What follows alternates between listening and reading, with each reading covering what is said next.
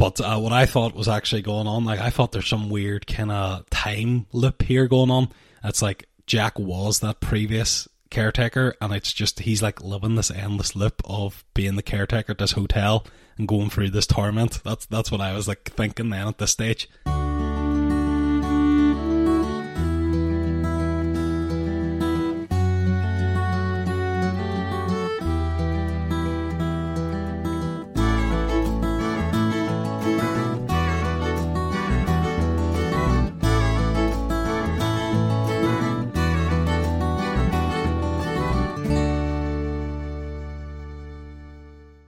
Hi everyone, and welcome to the 15th episode of the Audiobook Club podcast. I'm host for today, Michael, and with me are my three co-hosts, if you want to introduce yourselves. I'm Stephen. And I'm Jason. Here's Johnny. Nailed it. Anticlimactic. Okay, and today we will be discussing The Shining by Stephen King, narrated by Campbell Scott. Just before I give a summary of what it was about, I suppose we should talk about the game last time. You all give your guesses. I'll probably just keep this really simple and say that Stephen wins. I listened to the last episode and enjoyed the edit, Michael. Yeah, his guess was so accurate that it could not be included in the episode. It was long as well. He literally gave the entire song. Yep. If anybody's curious what Stephen said, just read The Shining. That's basically what he said. What did I say? Basically what Stephen said, but the hotel's haunted or something. I think, yeah.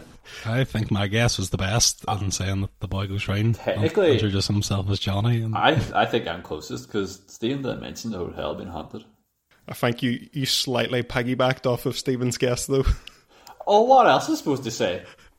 So summarise the bloody book before I got the answer. You let me go first. Like you said, I could go. Yeah, you should always jump on if you know. Yep. Right, you should have interrupted him rudely. I will. It's on. You should have said, "No, Stephen, there's a ghost," or maybe there's not. So, just a bit about why I chose this book. I've talked about Stephen King endlessly on this podcast, probably annoyingly so. So I thought it was about time that we should do one of his books. I said to Stephen, I think I said during the podcast one time, we could do this entire podcast only doing Stephen King books, and then Stephen said, please no. I've no intentions of ever doing that, but I would like to do probably one Stephen King book a year. So I might pick one a year, but I'll see what you guys think of this book first, because I have no idea what you think of it. Can we do those ones that are like banned next? I can't remember what they're called now. Banned? School shootings. Can we do that one? Yeah, you know those ones that it's like about someone in like a high school, and I think it's at least one book. It's about some high school student, and they like shoot up the place. So it was banned in America. Obviously. Yeah, I was going to say I think he actually unpublished it. Like it was his decision to. So I don't even think if you can actually get that book, but I mean, if we could, I would be up for reading it. I've never actually read it or listened to it. But yeah, as I said, massive Stephen King fan. I love horror books. Stephen King is the king of horror. He's aptly named. He has written so many books. I think it's over 70 at this stage. He is extremely prolific. So out of all his books, why pick this one? I think that this specific book is probably one of his most tightly written. It's the third book that he published after Carrie and Salem's Lot. I don't think it's his first masterpiece. I think Salem's Lot is also, and it's up there as one of his best as well. That's a vampire book. But this is one of the best ghost stories of all time, in my opinion. It's really up there with the works of Charles Dickens and Shirley Jackson. It's an absolute classic, but it's more modern than those books. Those are of a previous time. This is late 70s, so it's more our era ghost story. I think Stephen King is massively influential, even in modern pop culture. One of the biggest horror directors going right now is Mike Flanagan. He did the sequel to this, Doctor Sleep. He did the movie for that. He also did Haunting of Hill House, which I would say has more in common with works of Stephen King than it does of the actual Haunting of Hill House book, if you've read both of those. And of course, Stranger Things, probably the biggest show that's still going at the moment. Stranger Things is just so massively influenced by Stephen King, so his influence on pop culture cannot be overstated, in my opinion. His works just have influenced so much of what we consume now. And the reason that I wanted to do The Shining is because I think if doing a book like The Stand or It, they're just so massive, and this is nice and tight. It's 15 hours, so it wasn't too epic or anything, but I think it was still a good introduction, and it's a really, really famous book. It's really well known, and obviously the movie as well is something that we can talk about. So just before I ask you guys what your thoughts are, your general thoughts about the book are, I wanted to just ask you a different question. What I just wanted to ask you guys, because obviously I write horror stories as well, and I'm really into horror movies. I'm really, really into horror at the moment. And I wanted to ask you guys, how do you feel about horror in general? Is it like a genre that you guys even like? It's not one that I would like normally put on or go for. Not because I'm scared or they frighten me or anything, or I like the jump scares or anything. I just find them boring, really. To be honest, I mean, I could watch one. Like, that's Sarah, my partner. She really likes horror films. So we lots of times when we go see a film, it'll be a horror film, right? And it's fine. I enjoy it, but I wouldn't choose to put one on. I could watch one easy, but I wouldn't go out of my way to put one on. Yeah, it's the opposite in my relationship, where I love horror movies and Greta really does not like them. But I'll go on to you next, Jason. I wouldn't really go out of my way to watch horror either. I mean, it's funny you mentioned sort of Mike Flanagan. I have been very tempted in the past to sort of start some of his shows. Maybe not the Haunting the Hill House. There was that other one about the priest, I'm pretty sure. Midnight Mass, was it? Yeah, which I was very tempted, only because I actually like one of the actors in it too. I think he works with this guy a lot. Is it Rahul Kohli? Is that one something about an island or something? Yeah. Yeah. That's the one, yeah. Priest rocks up, yeah. And I see very recently there's a trailer out for his new series, Fall of the House of Usher, I think.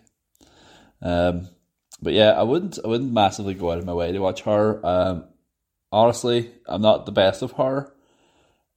Like the traditional jump scary sort of horror, I suppose. I remember, I think it was my 13th birthday, I went to watch Paranormal Activity 2 in the cinema and had to leave because I was so shit scared. Those movies were scary, to be fair. But I could sit and watch something eerie, something tense. I mean, I'm sure we'll get on to the movie at some stage, but I have watched the movie also since reading the book, and there was times I was quite sort of tense watching it. I didn't know what to expect because I hadn't seen it before. And I suppose the whole aspect of fear essentially is fear of the unknown. You just don't know what's going to happen next, Maybe that's why I don't like it, because I like trying to guess what's going to happen next. I think, generally a lot of people's fears are just fear of the unknown. They don't know what's going to happen or who's going to pop out or whatever. So it's what gets people. The greatest fear is fear itself. Yeah, I mean, I absolutely love horrors. I believe, I don't know what the cause is, but I believe that it was whenever the backstory is that Michael had a birthday. I don't know what age Michael and all would have been, probably 10. about 8 or 9. 10, and I was like... Oh, we watched The Ring? I was 5. Yep. Yeah, and we watched The Ring. And it kind of traumatized me, and if there's a horror movie put on, I will leave the room. I will not be put through it. That being said, I kind of actually agree with what with Jason was getting at there, what I believe The Shining was, because I did watch the movie as well. The more psychological horror, where it's less about the just loud noises and jump scares. It's more about like I would say The Shining is less. It is in the horror genre, but it's more like in psychological thriller kind of territory, which I actually quite enjoy. So I would say that side of horror I actually do enjoy, but I don't like the traditional kind of just jump scary kind of just the stereotypical horror. I would absolutely hate that. Like I haven't watched a horror movie since apart from The Shining, no, I haven't watched the horror movie since The Ring. So yeah, I think a lot of people seem to think that the horror as synonymous with the jump scare genre, but that is just one type of horror, because as I pointed out to you before, Jonathan, you really loved The Walking Dead when that show was good, and that is a horror show. It's not scary or anything usually, but it's still based on horror tropes and horror material. So I like we talked about the most recent season of Stranger Things as well. The whole Vecna kind of thing. That is. I can see why that's classified as horror, but I don't find it scary. Do you know what I mean? Yeah. That kind of horror I can deal with. If we're counting that as horror, then I do like it then, because that more sort of thriller, disturbing. It's kind of like a disturbing horror. I prefer that than the suspense one. Me too. I suppose horror doesn't have to mean terrifying. No, it doesn't. Yeah. Don't talk to me after a hangover when I've got the horrors real bad, terrifying. I kind of want to go off and talk about Stranger Things now, but I don't want to diverge this podcast too much. So I'm going to ask you now, guys. What's your now that you've talked about how ambivalent you are towards horror? I want to hear what each of you thought about this book, because I am extremely fascinated, and I'm expecting a diverse range of opinions here on this today. So. I'll start with you again, Stephen, since you answered the first question first. Okay. Just stay with the same format. What do you think I'm going to say, first of all? I think you're going to be middle of the road on this, Stephen. I think you're going to be about in the end, you're going to rate this about a 2.5. You're 100% right, Michael. I thought this was just okay, to be honest. It was listenable, for sure, but I wasn't at any point, scared, or... It didn't even have a sense of suspense or anything. It was just kind of going along. I was kind of just going along with it. Nothing to me. Nothing really happened, right? But it was okay, and everything that did happen, I kind of saw coming. And I don't know if that's because it was blatantly obvious, or if just because of my magnificent guess. I think this... Your Mystic Meg. This is a strange one, because Danny is psychic, and he basically tells us what's going to happen in this entire story at the start. Well, yeah, that too. So it's kind of laid out for us, and it is a strange thing to do that. But I think that kind of takes it from being more mystery and to suspense. So I'll go on to Jason then, since you answered second last time, Jason. I'm just going to keep the same order for the sake of simplicity. Yeah, may as well. So you've guessed Stevens. What do you think I'm going to say? I think you'll give this slightly higher. I think you'll have liked this book. I think you'll give it about a 3.5. Well, you're wrong. I really, really like this book. I would say I still enjoyed the first half, but I definitely there was a certain point that I don't want to say just right this second, but there was a certain chapter where things really picked up for me. And it just went from a good book to a really great book. Now, in fairness, that probably was about halfway through, but I was enjoying it up to that point. Don't get me wrong. I thought it was really good. Yeah, cool. So, Jonathan, do you want to give your general thoughts on it? Yeah. Well, I guess you've guessed everyone else's, so I'll let you try and guess what you think that I thought. I think even though I know, Jonathan, you grew up really hating horror, I don't think The Shining is that scary. As you said, it's more, it has a it's like paranormal, psychological, nearly. I'm going to say that you like this book and you're going to give it a 4, is what my guess will be. You're absolutely right. I find this book pretty enjoyable. Again, for something that I didn't expect to be. As an actual, in terms of the actual book side, in terms of language and stuff like that, I thought it was very easy to follow and stuff like that. I like the last episode for Blood Meridian, like I was absolutely confused and lost in that book. Like this one, I just thought even if he missed a wee bit, you could just jump back in and like you still kind of knew what was going on. So I found this book very, very easy to listen to, and yeah, the actual story itself was quite interesting, and like it's one of them ones that's kind of left me, like I've kind of left with more questions. Like there's a lot of things that I'm interested here to see what your thoughts are, like when we actually dive deeper.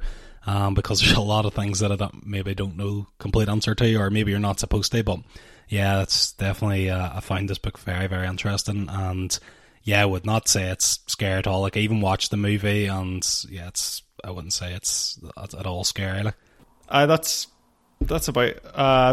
was one of the like major factors of picking it too, because I know like hard to follow has been one of the complaints of certain books that we've done this year. So I thought this book was, because it's got such a small cast, I mean, it's, for the majority of the book, it's basically just Danny and, his parents, Jack and Wendy, for most of the book. So it's a very small cast to follow. I think it's your basic ghost story. So we kind of know how those go. And as I said, very early on in this story, Danny tells us everything that's going to happen in this book. He kind of warns us, because he has psychic, or he's got the ability known as the Shining, which is basically that he's psychic. So I'm just going to jump on here to what the beginning of this book is.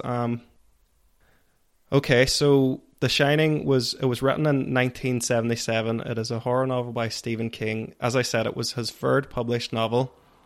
It was his first to become a bestseller.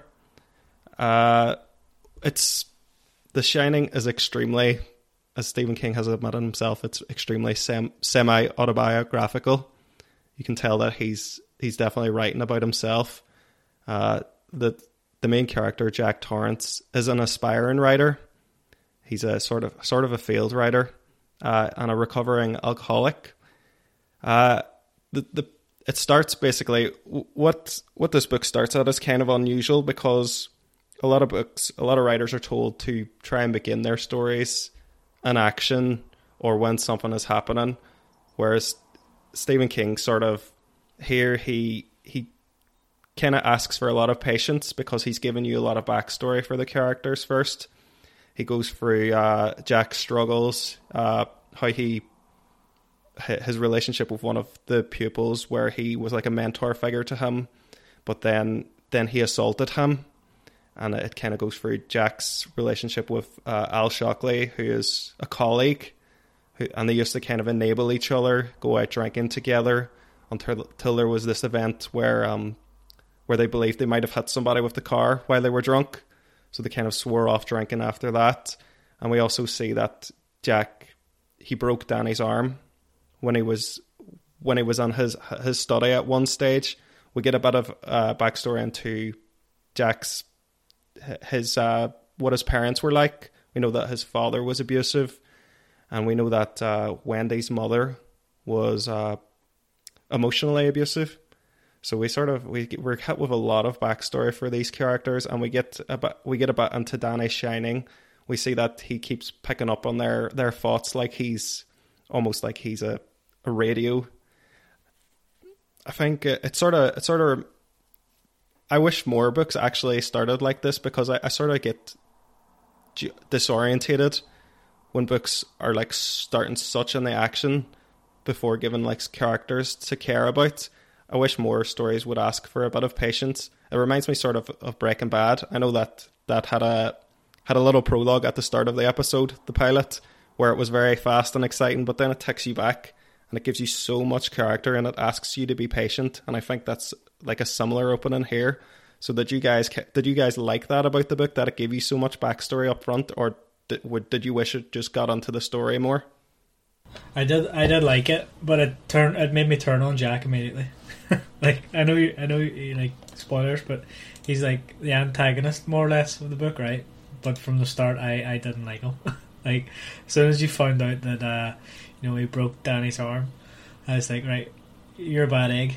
I don't care how steaming you were. Yeah. But yeah, I did like how the book started, yeah, and even that intro scene where he's talking to what's his name again, the manager of the hotel, Ullman, yeah, he's talking to him. I really like that. It gives you a good sense of the character, like Jack, and how he puts on this kind of fake persona to get the job and everything, and yeah. I did enjoy like the backstory. I mean, as I sort of touched on, I do think it sort of goes on for nearly like half of the book, the first half.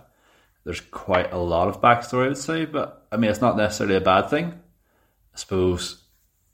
Well, I mean, for someone like myself who had never read the book or never watched the movie, my understanding was they're in a hotel, and like you don't really actually get going until maybe like a good sort of third, halfway through the book in that regard.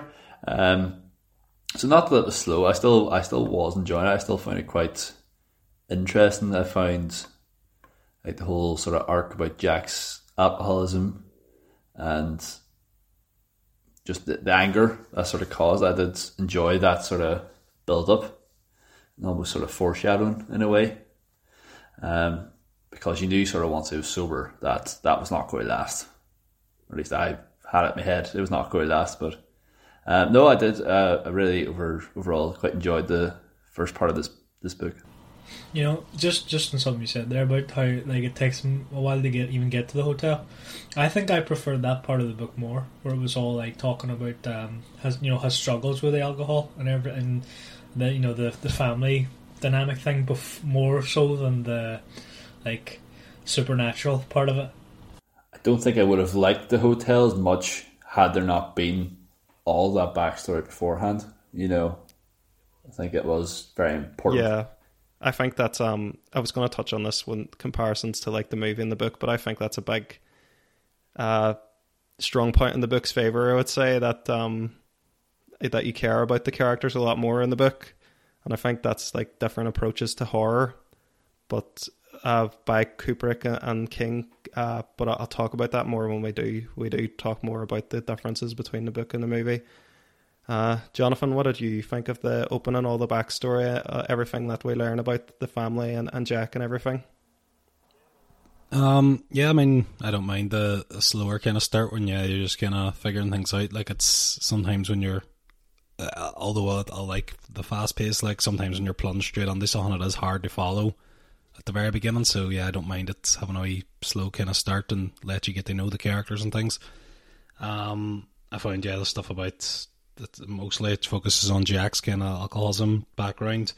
But I also I don't even know if Stephen mentioned that in the last episode when he was on about his description of what The Shining was about. But I didn't actually know why it's called The Shining or what Shining was.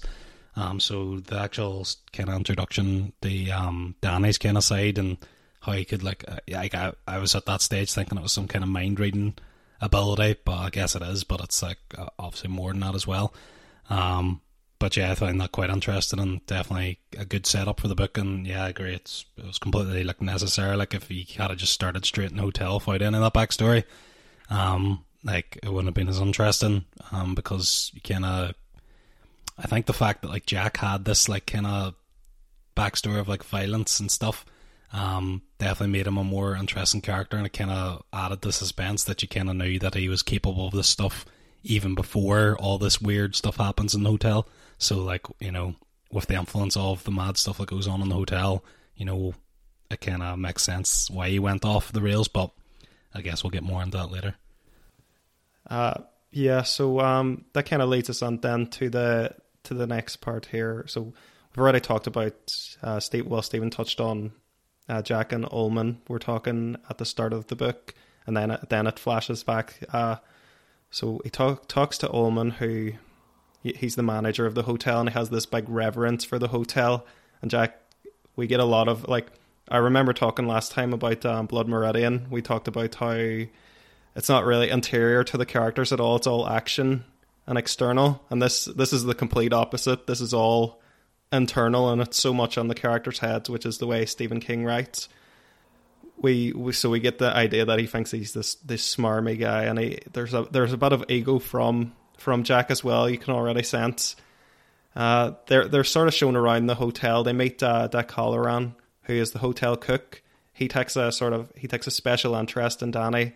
Asks his parents, can he have a word with him? And he sort of, when he is alone with Danny, he kind of explains this ability that Danny's always had.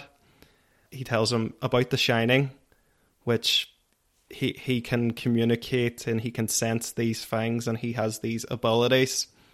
Halloran also takes this interest in the character Tony, Danny's, what his parents term his imaginary friend. So we're told then that Jack's basic role in the hotel is that he's the caretaker. He's going to reset this boiler, take care of the grounds, because the hotel is going to be closed for the winter. Nobody is going to be present. So there's a bit of wish fulfillment in the plot as well, because it's like, also, this is cool, you get this entire hotel all to yourself. But we also kind of, because we know from Danny's point of view that he knows all the dread that's coming, it's kind of this ticking time bomb that we know Jack is right from the start.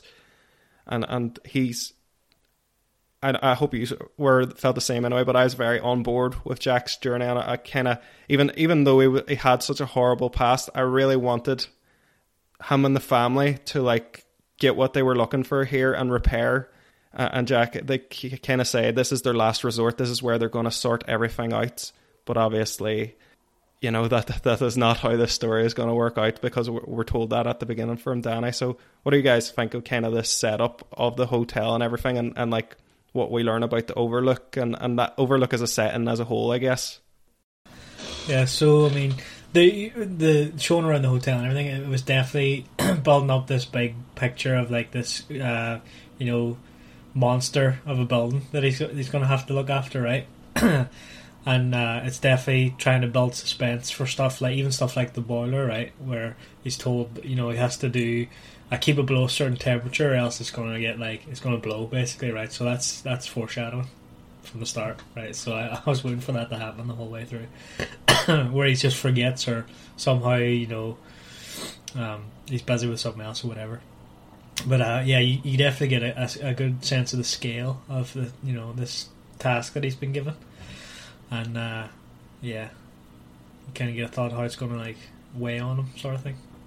Just to sort of touch on the boiler again, I mean, you say like it's a bit of foreshadowing, but not just for like the hotel likely to sort of burn down, but also I thought it was like a good sort of like a simile metaphor of like symbolism, Jack Torrance. Yeah. Symbolism, yeah. sorry, yeah, of like Jack Torrance. Definitely. You know, is he going to sort of boil over, meltdown as well at some point? At least that was something I picked up on. As like a nice sort of, as you say, like a bit of symbolism, Michael. I really like the Overlook as a setting for the book. Like I think it's just such a creepy vibe. You know, they're sort of stuck in this hotel for 6 months at a time. You're snowed in, and just this sort of very, very gradual sort of build up of tension, and you know what's happening over here, what's happening in this room, why is this door open? I thought it was all like built up really well, and the hotel was a big part of that. You know, I don't think they could have done just that if it was like stuck in a house for 6 months. Would have ran out of things to talk about. But no, I definitely think the hotel was a great setting, and just the outer exterior part of it as well. It gave the idea of it being quite vast, quite a lot going on outside it, but like nothing near it at all. Like they're saying 45 miles was it to Sidewinder, I think. Yeah. Like very isolated. You know, quite secluded. It's quite scary in itself, never mind the hotel being haunted. I was wondering if there was some sort of symbolism or like metaphor to the name of the hotel. You know, like where it's called the Overlook. And I was kind of thinking, you know, are the parents overlooking something the whole time, like with the kid or something? But don't know if that ever came to anything. Didn't really ever think about that to be honest. No, I didn't think of it. No.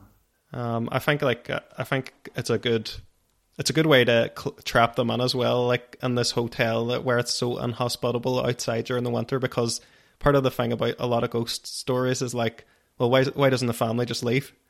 And that's the big thing, that where they physically can't leave after a while. You know, they kind of have their final chance to leave, but Danny, he realizes that this is the only chance for his dad, so he convinces Wendy that it's best to stay.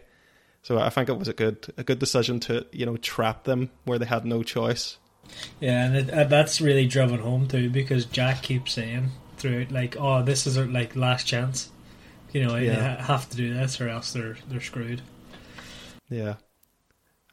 What about you, Jonathan? What did you think about like first being introduced to the Overlook and all that part of the book?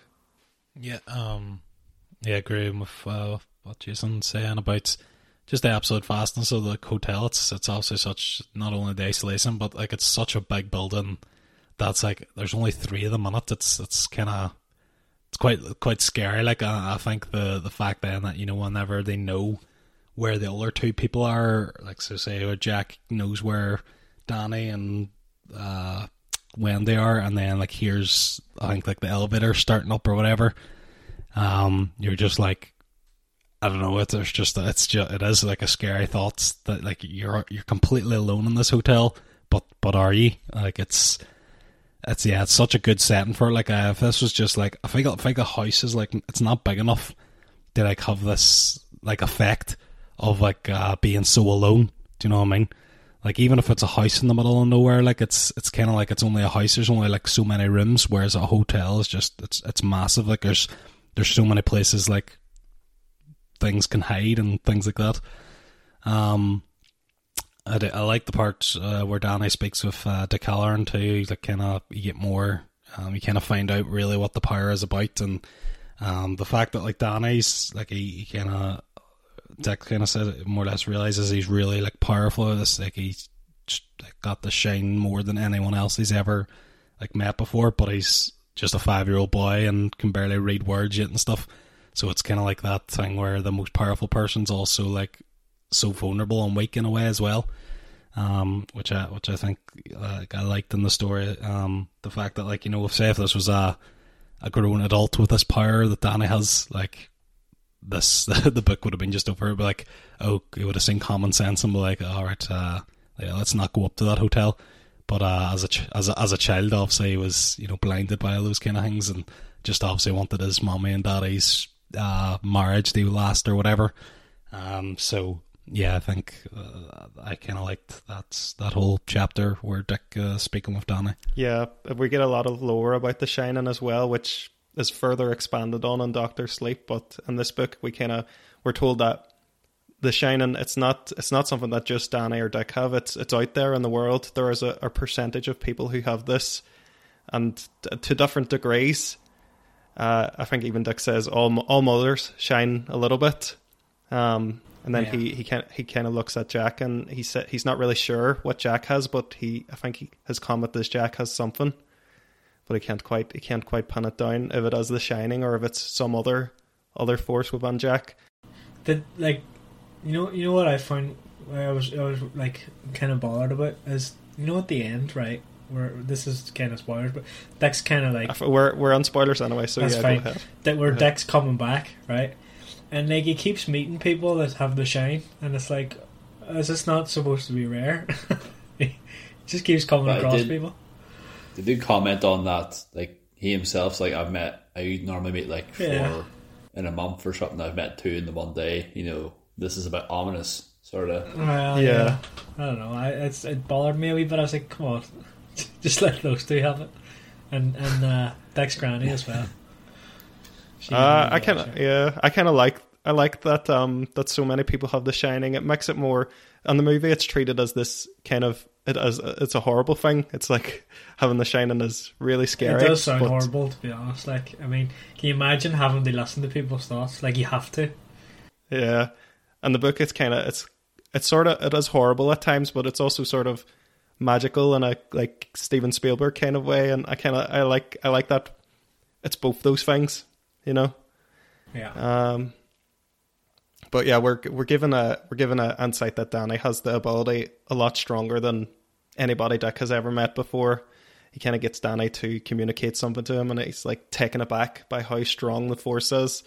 So Danny is coming into this place that's haunted with this exceptional ability, and we're given the symbolism of like more symbolism in the story of the wasp nest, and it's kind of like the Overlook is the wasp nest. The ghosts are the wasps. They're these hateful images of people. I don't even think they are the people anymore. I think they are just copies of them, and they're this malevolent forces. And Danny being there is like kicking the wasp's nest. He's like alerted them all and made them come out more in a big way, because the presence of the Shining within the hotel is like it just makes it come alive more.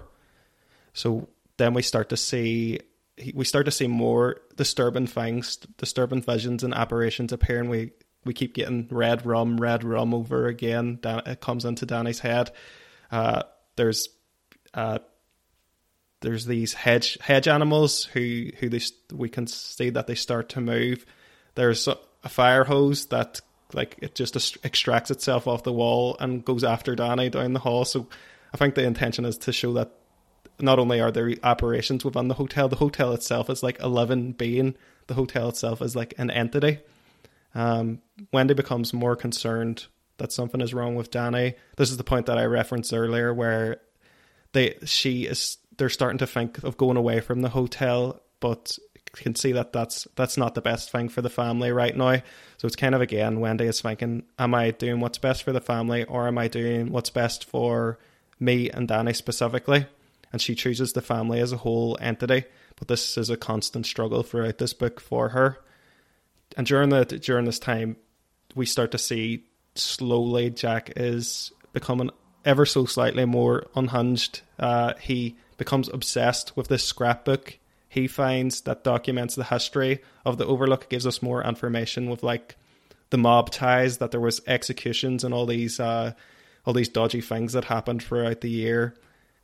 What did you guys think of this, where we start to see, that more disturbing things happen within the hotel? And I haven't said about it yet, but we learn about room 217, the most haunted room within the hotel, where the presence is especially evil. I mean, just on the wasp's nest, right? One thing that struck me about that is that like Jack gives Danny the wasp's nest, right? So it's like, he gives it to him and says something along the lines of, it's fine, they're all dead or whatever. But in fact they're not. So it's like, it's almost like saying the book Danny should be aware not to trust his dad after that point, sort of thing. Because his judgment isn't the best. But were the wasps not dead at that stage? Like, I was sort of understand that the wasps had been killed, and then through supernatural forces they were sort of alive again. That was what I sort of was picturing at the start, anyways. Yeah, I think that's definitely a fair interpretation. I think that it is vague whether or not that happened. I suppose it's sort of first experience with the sort of potentially supernatural aspect of the hotel, so I didn't really know what to expect. But that was my sort of thinking behind it, was that Jack actually had done it correctly. It's the beginning of the hotel trying to make him question himself. Yeah. Well, yeah, you're right. Or maybe it's like, the thing saying your dad's going to hurt you in some way. Yeah. It's going to cause you pain in some sort of fashion. Yeah. I don't know. No, I think both those interpretations are valid. I think it is. I think it's intentionally kind of vague about the wasp's nest for that reason, that it is supposed to be symbolic, and like symbolism isn't meant to say something. That's meant to like allow you to project something onto it. So I think both of those are valid. What about you, Jonathan? What did you think of like this part of the book where stuff starts happening and freaky stuff, and we see that things are alive in the hotel?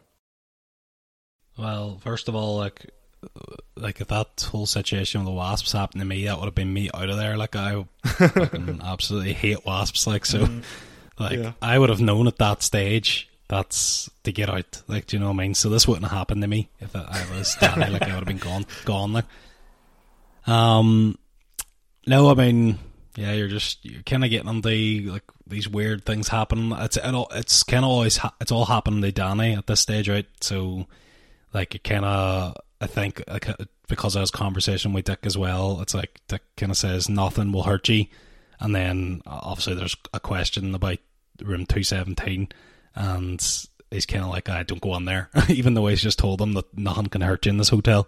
He's kind of, I still don't go into that room, but yeah, so it's kind of like, you're like, yeah, is this just like, again, you fully don't really understand like what's going on here, so like, kind of thinking, is this just Danny like having these mad visions or something like that, or is these things actually like a part of this hotel? So is it part of the hotel or is it part of Danny? At this stage, like obviously I didn't really know. But yeah, I definitely find it interesting. And yeah, it's more like disturbing, like the wasps and stuff like that. It's more like disturbing things happening as opposed to scary. So yeah, I wasn't too like worried or anything at this stage. Like, you know, I like, see, for the film, like at the minute, like I like love like Alone Monday to Friday, and then like my housemate comes back during at the weekend, so like I kind of waited to watch it at the weekend with him to watch the movie. But like obviously now I know like I probably could watch it by myself, but I think like most of the stuff in the movie is more on the disturbing side of things, and like this is kind of like, I think like for me, to be honest, the wasp thing was probably the most disturbing. Now, a question I had about, maybe we can talk about this later, but whenever there's more, but like about like the ghosts and the spirits and stuff that you see there, whatever they are they like supposed to be people that have died in the hotel, or is it just like random people? Or I think it's supposed to be people who have died. Yeah, that's what. Yeah. Or are there even ghosts? I think what Stephen is saying too, I think that's another difference in the book and the movie. I think Kubrick wants you to like maybe think this might be in Jack's head, whereas I think the book takes a more definitive stance on it, that there is something supernatural going on. Is my interpretation of the two things anyway. I think Kubrick is more like, is this all imaginary? Is this just a man going mad? Like, I think like the suspense for me then came from kind of like, you know, Dick Halloran telling him that nothing can hurt you, and it's like, do I trust what he said because he knows about this shining business, or is that the whole, like, is it supposed to be the book trying to trick you and they believe in him, and then actually no, it can hurt you? Like I don't really, this is kind of where I got the, but like what is going on like here? This is kind of where the real feelings of kind of the questions, I would say, started to arise for me. This is where I really got hooked into it as well, I would say. So around this stage, maybe slightly just after, but it's definitely when the book definitely started getting its claws into me. Yeah, I was definitely questioning whether it was like there was a supernatural presence, or if Jack was slowly going insane and Danny was like already traumatized from, like, you know, his dad beating him and all, right? I was wondering because like some things happen and it's from Danny's perspective, right? And then he tells his parents about it, but the parents never see it. So like, did he sort of imagine it or not? Is what I was trying to work out.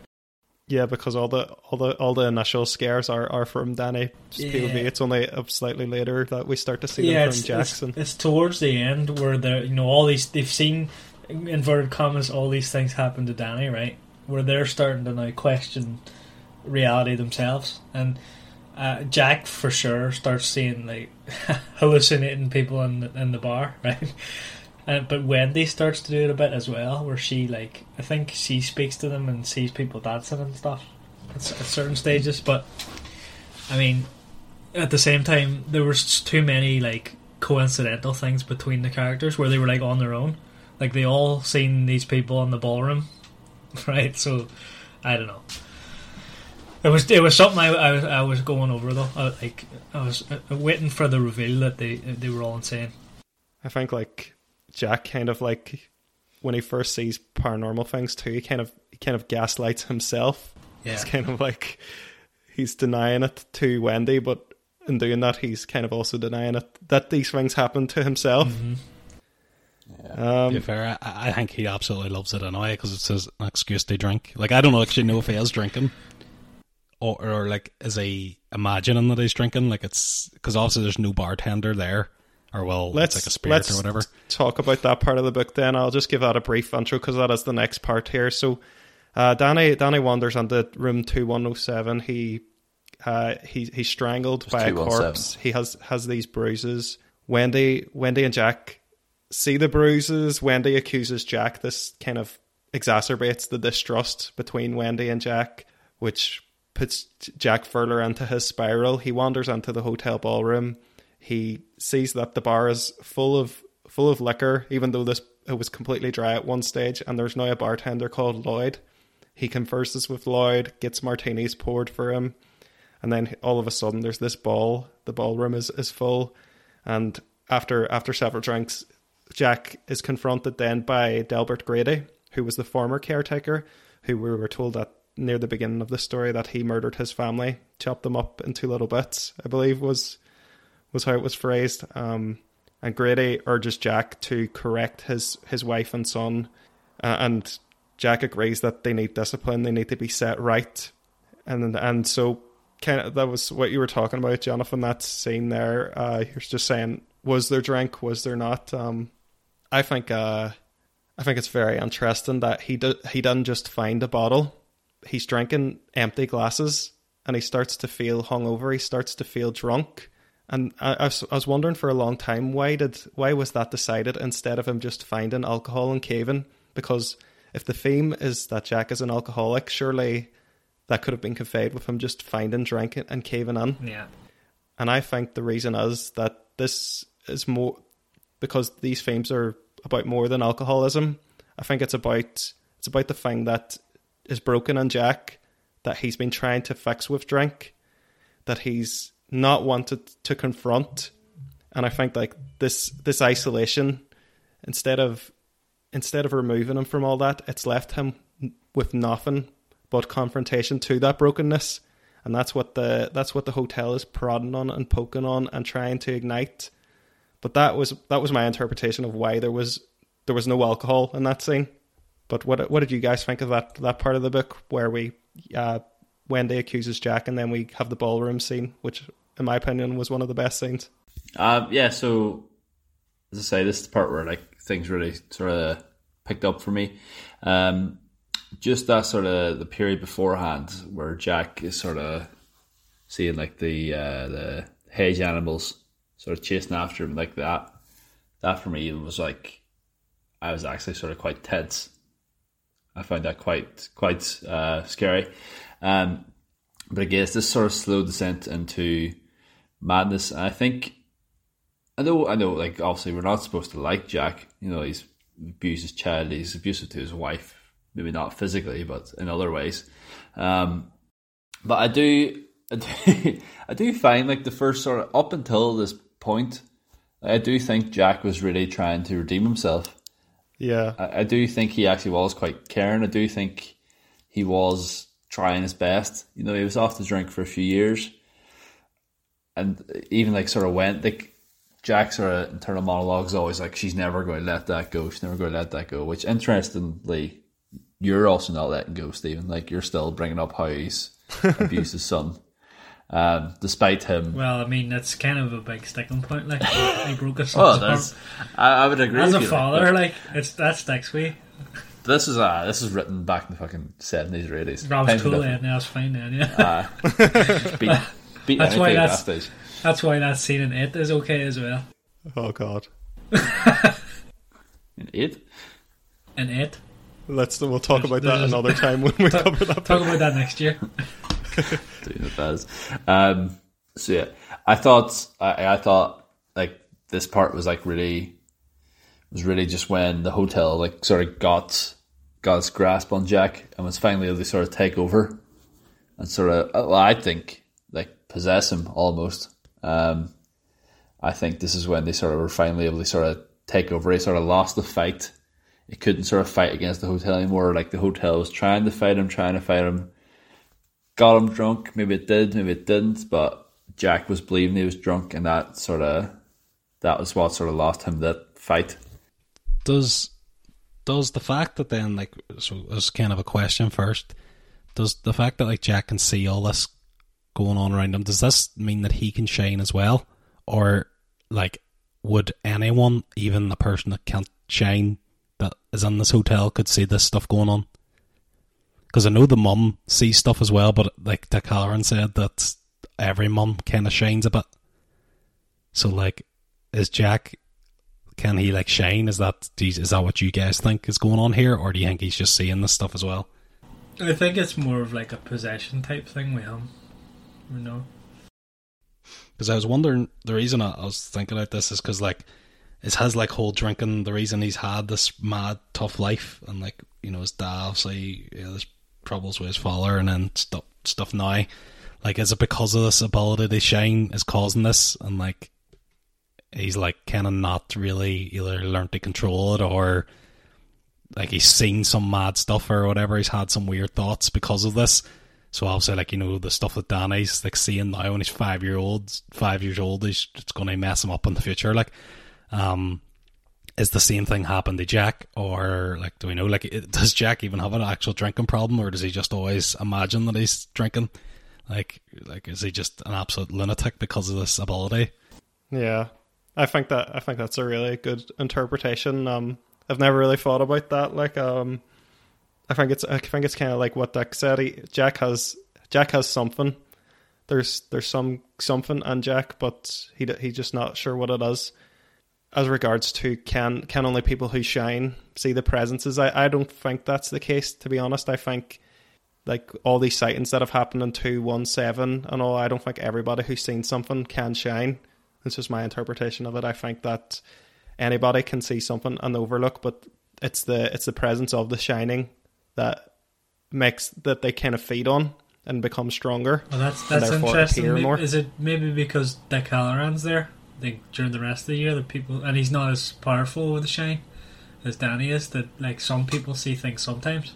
Yeah, I think that's it. And I think if a small percentage of people have it, that means there are going to be guests who have the shining every now and then, who have some extent of the shining, and who are bringing these things out. What about then this 217? Because this all kind of happens like where Danny goes on and gets like strangled and all, or 2107 or whatever the room number is. 217. 217. Is this corpse like in there, or is this again just a vision of some woman that's like died? Because like say like, so in the movie, maybe getting into the kind of comparing out the movie territory here, but in the movie it's kind of like when Jack Nicholson, or the actual Jack Torrance goes on, it's like he goes on and sees like a good looking woman, like a naked good looking woman, and like dances with her, and then it's like she turns into a corpse then at some stage. Like, so is it actually just like a vision, or is there like a dead body actually in this place? Like, how does Danny get those actual like physical bruises on him? I think it's a ghost. Like, so it's just like bruises. Yeah. So why is it just because Revenant or something? Yeah, because this woman like killed herself or something like that. She's like a bad ghost, because like, you know, all the other ghosts are like just dressed as like fancy ballroom guests or whatever. They're like all nice, not like they're not trying to kill people essentially. Whereas this one is just like a bad ghost because probably of the nature of her death or whatever. Danny strangled himself, boys. The stuff in the ballroom I thought was, yeah, it's quite good. It's actually, again, I don't know if it was because I watched the movie like not after I'd read the book, but kind of when I was at this part in the book as well. It's just when it happened to be that I was able to watch the movie. But I think just like, you know, when like Jack's character goes up to the bartender, it's just like he kind of already knows him. He's just like, you know, sort him out loud. It's like, you know, when you're always best friends with a barman, even though you don't know each other. I thought that's kind of like a funny, like stereotypical like interaction with a barman. And yeah, that the scene then in the bathroom, or that's what it is in the movie, and like in the book, I'm not sure if it's even said where it is, but when he's talking to that previous caretaker, and this is where more questions come up when he says, Jack's kind of asking him, weren't you the previous caretaker who like killed his wife and kids or whatever? And he's like more or less I'm you or something like that, or like the caretaker's always been you or something like that. I was so confused here, like, but like in a good way I was confused. Do you know what I mean? Like, it's not like where I'm lost. It's more like I'm just like, it hurts my head to try and process it. But like, what do you think? Yeah, is going on? I think that's his way of saying it was your destiny to end up here. And I think I think the hotel is manipulating Jack there, because this is a guy who he wants so much to be important. I think that's what he's like. He hates this menial job that he's working. He just wants to be important. And then the caretaker is saying to him that you were always the caretaker. You were always meant to be here in the hotel. This big important person. This ball is all for you. Everything's for you. And then he's enraged at the idea of them wanting Danny, because how could Danny be more important than him? So I think that's where a lot of the anger comes from. Like what I actually thought was going to happen here, and I actually still kind of thought it near the end too, like where I can't even remember if this bit's in the book, but you know, whenever in the movie is like picture is like on the wall and it's like Jack's in the picture from like 1920 or something like that. That's different. That's not the book. That's that's the movie. So yeah. But what I thought was actually going on, like I thought there's some weird kind of time loop here going on. It's like Jack was that previous caretaker, and it's just he's like living this endless loop of being the caretaker at this hotel and going through this torment. That's what I was like thinking then at this stage. Yeah, I think that was Kubrick trying to tie it in. Like, you know, he put the picture in to make it look like Jack was a ghost. Yeah, from the start. Yeah. I would say that's not what the book's trying to do. I prefer that, but I don't. Yeah. Yeah. Although I'd say that there probably is like an element of time travel, but I think we jumping ahead a little bit. There is time travel in this book. I don't want to say, because we're not just quite there yet. But okay, maybe I'll answer us in a bit then. So the next part, Jack, after he goes up with the intention of disciplining them, he attempts to strangle Wendy in the bathroom. Wendy, she uses a glass bottle to hit Jack over the head. Together, Danny and Wendy, they drag Jack's unconscious body to the pantry. They lock him inside. Grady shows up again. He lets Jack out of the pantry. This is where I think Stephen King is saying definitely what's happened is supernatural. It's not in Jack's head. I think he takes a definitive stance within the book on it. So after he promises to kill Wendy and bring his son basically to the spirits of the Overlook. So this is where, you know, the big climax comes then. Jack, this time he gets a roque mallet. Famously in the movie it's an axe, but it's a roque mallet in the book. He goes after Wendy with it on the stairs. She stabs him in the back with a kitchen knife. He's constantly going after her. She locks herself in the bathroom. Jack uses the roque mallet to smash in the door, let himself through. Wendy cuts him. Meanwhile, we're getting like this story from Halloran's perspective, where he receives a psychic call for help from Danny. We can see that Halloran, he's like making his way to the hotel through plane rides. This is when he encounters, as Stephen was referencing, all these different people with The Shining. He gets set upon by the hedge animals when he comes onto the Overlook, and then Halloran makes it inside. He's gravely injured by Jack, who attacks him with the roque mallet. Again, another difference from the book. He dies in the movie. In the book, he is just horrifically injured. So, this is just before. Well, I'll leave another part for the end. What are you guys thinking at this point and about this part of the book? Halloran's story, where we follow him on his journey. Really? For some reason, I really enjoyed those parts. But yeah, I mean, everything else is going on. This is where it really started picking up for me. Yeah, and yeah, I was enjoying all the violent parts. Were like, to me, something exciting was happening, you know. I found Halloran's little journey to the hotel a bit. I probably took away from the tension a little bit for me, actually. I still like overall, I really enjoyed this section of the book, but I did find the sort of Halloran bits were just like sort of you build up the tension, and I know the tension's still there while you're sort of listening to Halloran getting there. But I just thought, like, just let him show up. You know, I don't need to know how he gets there. But yeah, no, I find this bit really good. I noticed a few differences. Like everybody knows the movie. I hadn't seen the movie at this stage. I was sort of thinking, okay, so does he say here's Johnny? I didn't think he did, but I didn't think he did, but I was like, he doesn't have it. I actually has the mouth. I've got a list of all the differences, and I will go through them after when we finish our book portion of this. Like, even I was sort of thinking, like, I knew about the twins. Well, it does mention about the twins in the book. Like, the twins are still... Yeah, they're mentioned, but you don't see them. They're mentioned, you don't see them, yeah. And like the elevator of blood, I was sort of, is that going to happen? Is that... but yeah, I quite enjoyed the sort of chase from Jack. Even the sort of part where they had him locked up, it was still quite like, what are they going to do? They can't really just sit in this hotel for the next 4 months or whatever it is. Yeah, I was really tuned in when they locked him in the pantry or whatever it was. I was like, how is he going to get out of here? right enough, how is he going to get out of here? And then like ghosts get him out. And I was wondering, maybe there are ghosts. Yeah, so you're coming around to the ghosts. I was coming around it then because there was no other. I couldn't explain it any other way. You know it's bad whenever you need to use ghosts to explain it. Yeah. Yeah, it's the fantasy version of we solved it with magic. Yeah. Ghost. Yep, ghost did it.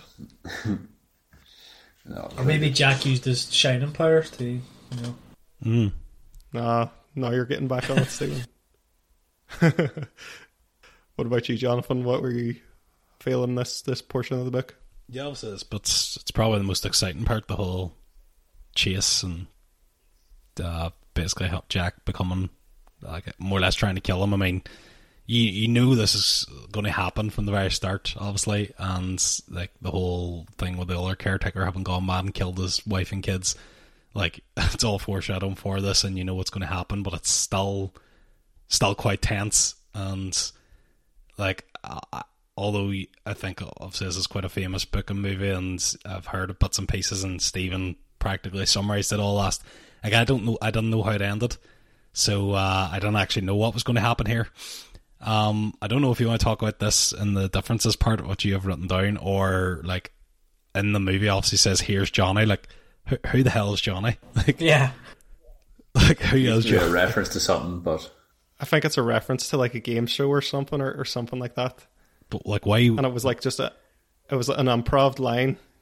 I don't know, like maybe on this show Johnny just appears and he says here's Johnny, and then Jack Nicholson just riffed on that. Apparently it's an imitation of Ed McMahon's intro for The Tonight Show. There we go. I thought, yeah, cause obviously that's only in the movie then, because when it wasn't in the book I was kind of a bit confused then. But when I watched the movie, I seen that bit in the movie before I read the part in the book, or listened to the part in the book, and I was thinking, is this like Johnny, like another form, you know? Like I was thinking, like my thought process was all down this like time loop thing. So I was thinking, is this a previous version of him? Like, is Johnny like you read? Do you mean way too much into that one line? You really overthought that. Oh no, this book had my just head a on bits, random throwaway line. Yeah, in the movie. In the movie, yeah.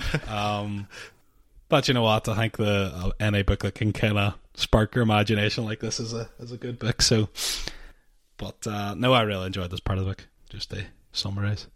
Yeah. So after Halloran is attacked, we see Jack pursuing Danny, and Danny is wandering the halls. He's following Tony's voice. Tony, who's helping him, and this is where it's revealed that Tony is basically Danny from the future. He's Danny shining back to himself,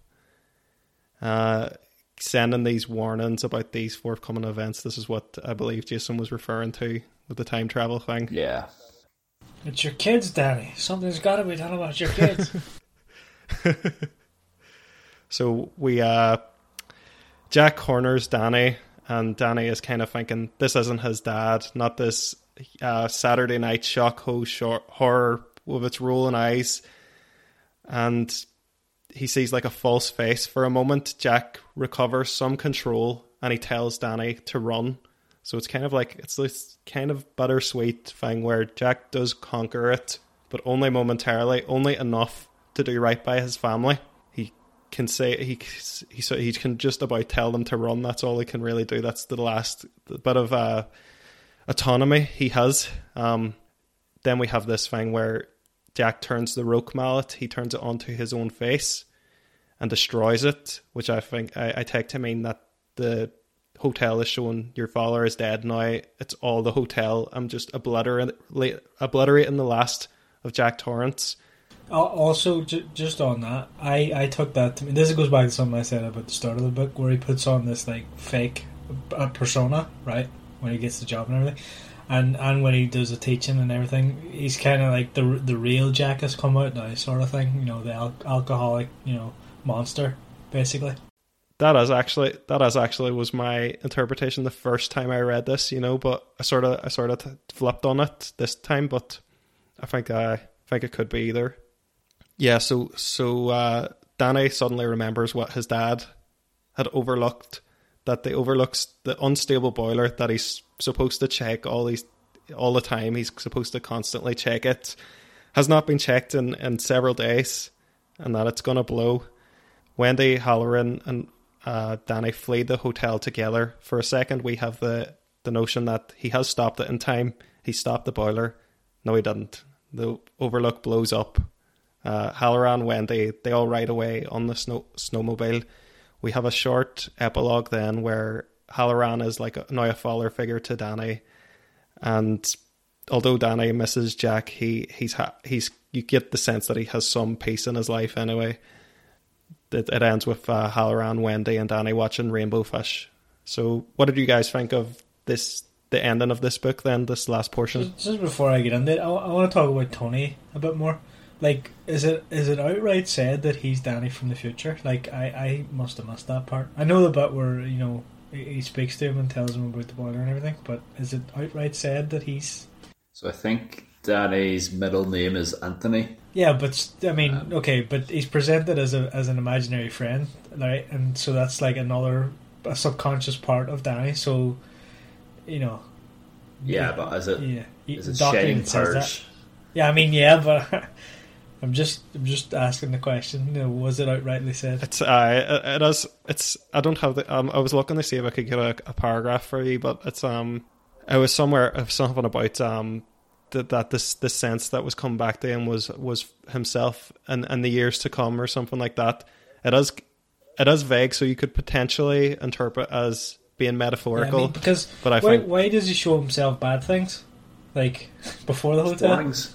Yeah, but like it obviously doesn't work, and he should know that it doesn't work because. Why? Like, he's loved this before. Does that mean now that Tony or Danny is now in like 10 years' time going to be like, oh fuck's sake, I have to go back now and show Danny all these mad signs because he's a wee idiot. He's 5. Like, do you know what I mean? Time travel's like stupid, I think sometimes. Well, it's a bootstrap paradox, well, right? Yeah, because we would be getting onto Sleep. debate about time travel here, and Dr. Sleep is there, so you can read that book if you want. But I really recommend the movie.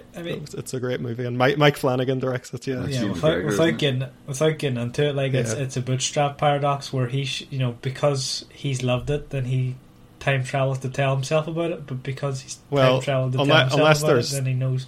Unless there's like only 2 timelines where there's timeline A and timeline B. And timeline A, just horrific things happened and I had no warning. I see. So then timeline A, Danny is like, I better give timeline B, Danny, a heads up. So the timelines are 2 different things. That's the way I would explain time travel. It's the Dragon Ball Z it doesn't time make travel sense. Explanation. Yeah. But isn't the rule of time travel that when he tells them then in timeline B about these warnings, that then creates new timelines, in which case all the possibilities and the timelines start splitting, which is how you end up with so many timelines? Yes. Look, well, that could also happen, but he was on a lot of coke. That's not overthinking. So apart from the Tony thing, then Stephen, what did you think about the end of the book? I like the end of the book. I like when Halloran shows up and just saves the day. But did Halloran save the day, or did the Jack Torrance redemption arc happen? No, definitely he not. saved the day Absolutely by not. smashing Killing his own himself. face out and letting him flee. No, I don't think. No, I think he did. You've got a lot of love for Jack. What can I say? Love me an alcoholic dad. Okay. No, I really like the end of the book. I like the whole the suspense part when where the dad is coming for them, and then he kind of backs off to go sort out the boiler, and it's like, is he going to get there in time? Does it even matter? Because they're probably going to get away anyway, sort of thing. And yeah, the end of the book I really enjoyed it compared to the rest of the book, except for Halloran's journeys. Yeah, I mean, all I really wanted to say was that I thought that was the Jack Torrance redemption arc was that sort of, he had his struggles, he fought against the hotel, hotel overcome him. He sort of broke free of that once he was like about to kill Danny and stopped it and let Danny flee, which gave him enough time to get away, because then after the hotel had to go and try and save the hotel, so like without Jack stepping in and buying Danny that time, Danny would have been killed, the hotel might have got the shining powers, which is what they sort of wanted, I believe. So yeah, I do think it was Jack Torrance is like a bit of a tragic hero. At least in our show. I wouldn't go that far. Bit of a tragic hero. Yeah, I think he's definitely I would say he's a more complex character than an outright villain. There is some redemption and his ending. What about you, Jonathan? How did you feel about the end of this book? Yeah, I mean, I agree there with Jason about the redemption arc. That's. I mean, yeah, it doesn't excuse what he did before, but I think it's kind of like this last week. Yeah, like I couldn't like be the dad that I should have been, but at least I can. At this moment, this is all I can do to kind of at least give him a chance in the rest of his life.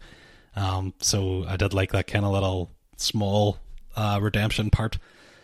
The Halloran part, like Halloran seemed a bit useful. I know he kind of helped him get away, but he also got like badly hurt too. Like he done do an amazing job. Like I was joking when I said he came on and saved the day, but yeah. It's even more. It's egregious on the movie because he just gets axed straight away. He just get killed straight away. It's like, what was the point of him showing up there? Yeah. Like Stephen, the whole Tony arc thing, I don't really get that at all in terms of the time travel thing. I just thought that when they talk about earlier in the book, they were talking about that he'll grow out of it and stuff like that. I thought that was just more or less like Tony was more or less kind of like another one of these ghost kind of things, but maybe like a child version of them, so that it like related with Danny. That's kind of what I was thinking, but I don't really think too much about it, to be honest. I mean, yeah, the ending was quite satisfying. Like, I think we'll talk about it in a minute, but compared to the movie, like, I honestly did not enjoy the movie. Like, the movie was quite shit. I really want to talk about the movie, but we'll get on to it next. Yeah, it's like when we talk about. I didn't watch. But like, that's okay, Steve. No, like, we'll need to wrap the movie. Like. No, I forgot.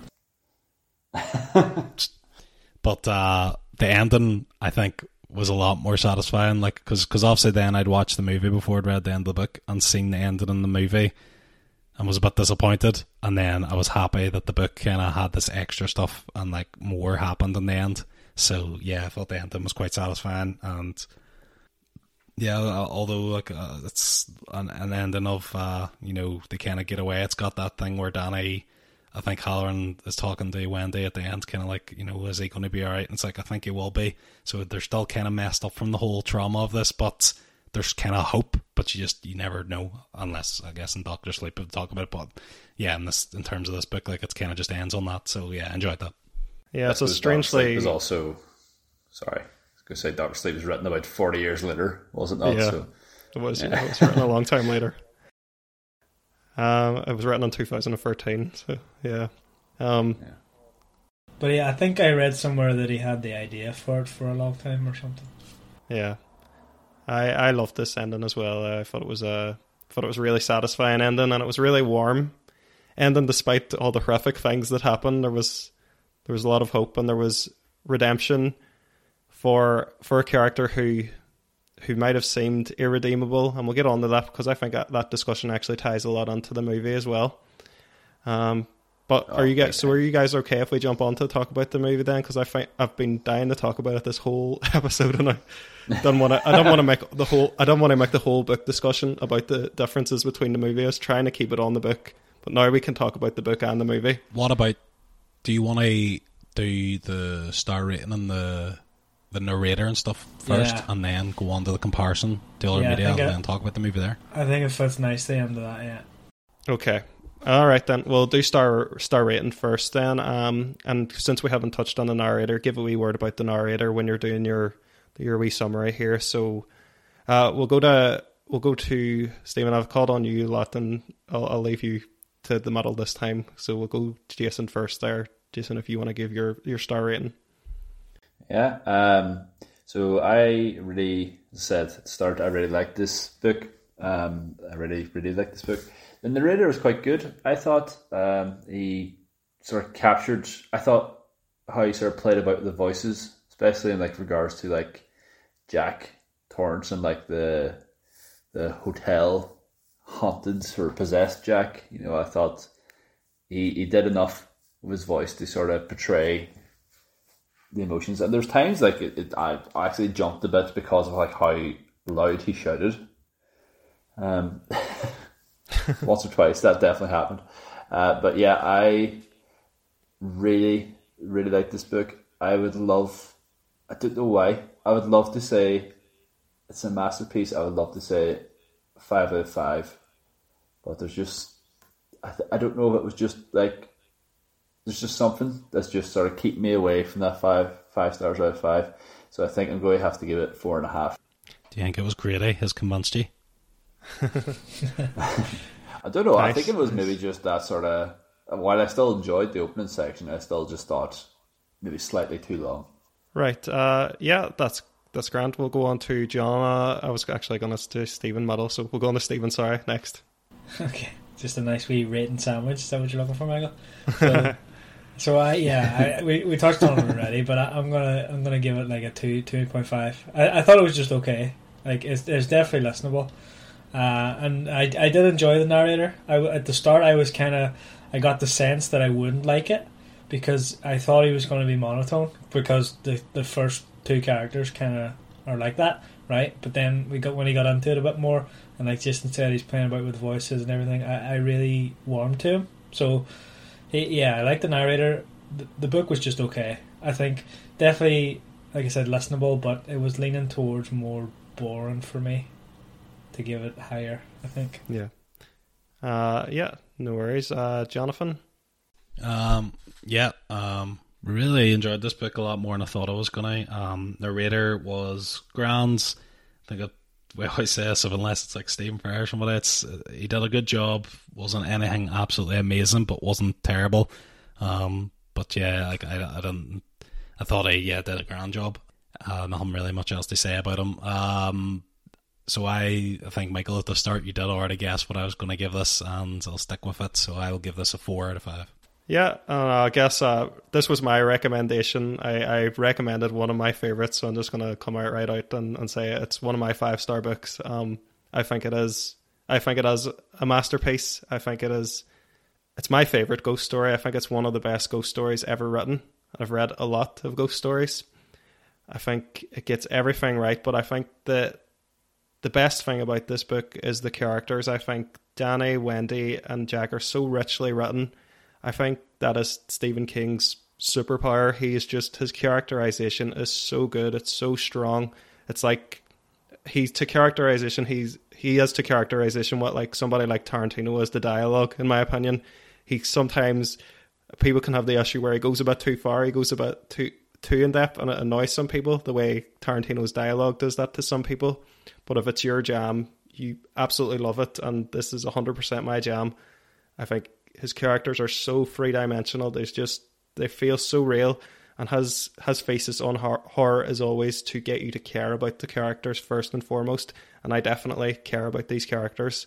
So that is why I'm giving it 5 stars out of 5. Maybe that's where he failed for me, because I don't, except for Halloran. Did y'all like Danny? No, I didn't like Danny. Definitely didn't like Wendy. I thought if she should have got out of there when he broke Gawain's arm. If it was me, I would have been away. Right. I have a list here. 10 differences between the book and the movie, courtesy of Watch Mojo, the YouTube channel. Went through it just to remind myself of all the differences. I'm gonna just list them one after another. Then we can talk about. Give me your general thoughts about the changes in the movies, just in a wee summary. So, one difference here is the roque mallet instead of the axe. Another difference was in the movie it's a hedge maze instead of the hedge animals. In the movie, the room that is most haunted is room 237 instead of room 217, and the reason is because the real hotel that this was filmed on, the Timberlane Lodge, there was no room 237 in that hotel, and they didn't want anything associated with their room 217 where people wouldn't want to stay in it or anything. Aren't hotels supposed to be really superstitious? So isn't there supposed to be no floor 13 on hotels and stuff? Yeah. Another difference, this was mentioned during the show, but there's the "Here's Johnny" line that is not in there. "Come play with us, Danny," that the twins say isn't in here. Some of the really iconic things from the movie aren't actually in the book. Like the "all work and no play makes Jack a dull boy" as well. That big, written on all those pages.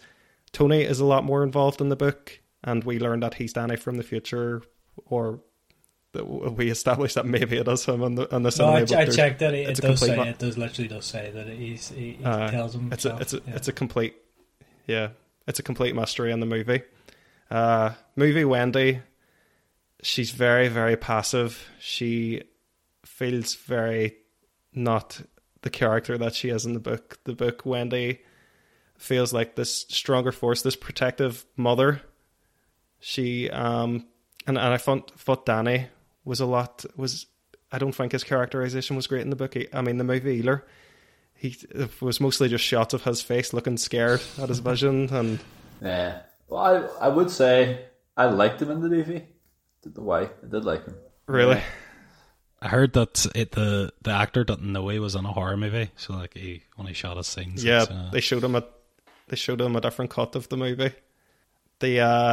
Also Jack. I think Jack is a much better, more layered character within the book. We learn more about his past, his abusive father, his struggle against himself, that he is fighting these demons. He's not succumbed to them. Stephen King takes massive issue with this, that he says, I think the quote is, "Jack is crazy as a shithouse bat," or something like that in the beginning of the movie, where you get the sense that he's actually struggling and wrestling against that in the book, whereas he's just kind of already a bit unhinged in the movie from the start. Halloran doesn't die in the book. He dies immediately upon entering the Overlook. When he goes to rescue them, he gets axed, and the ending, as Jonathan has touched on this, the hotel blows up in the book. It's this kind of triumphant thing where the Overlook is kind of defeated. In the film, Jack chases them through the hedge maze. Danny goes over his own tracks to kind of get Jack lost, and Jack just freezes in the movie. He's found dead, frozen.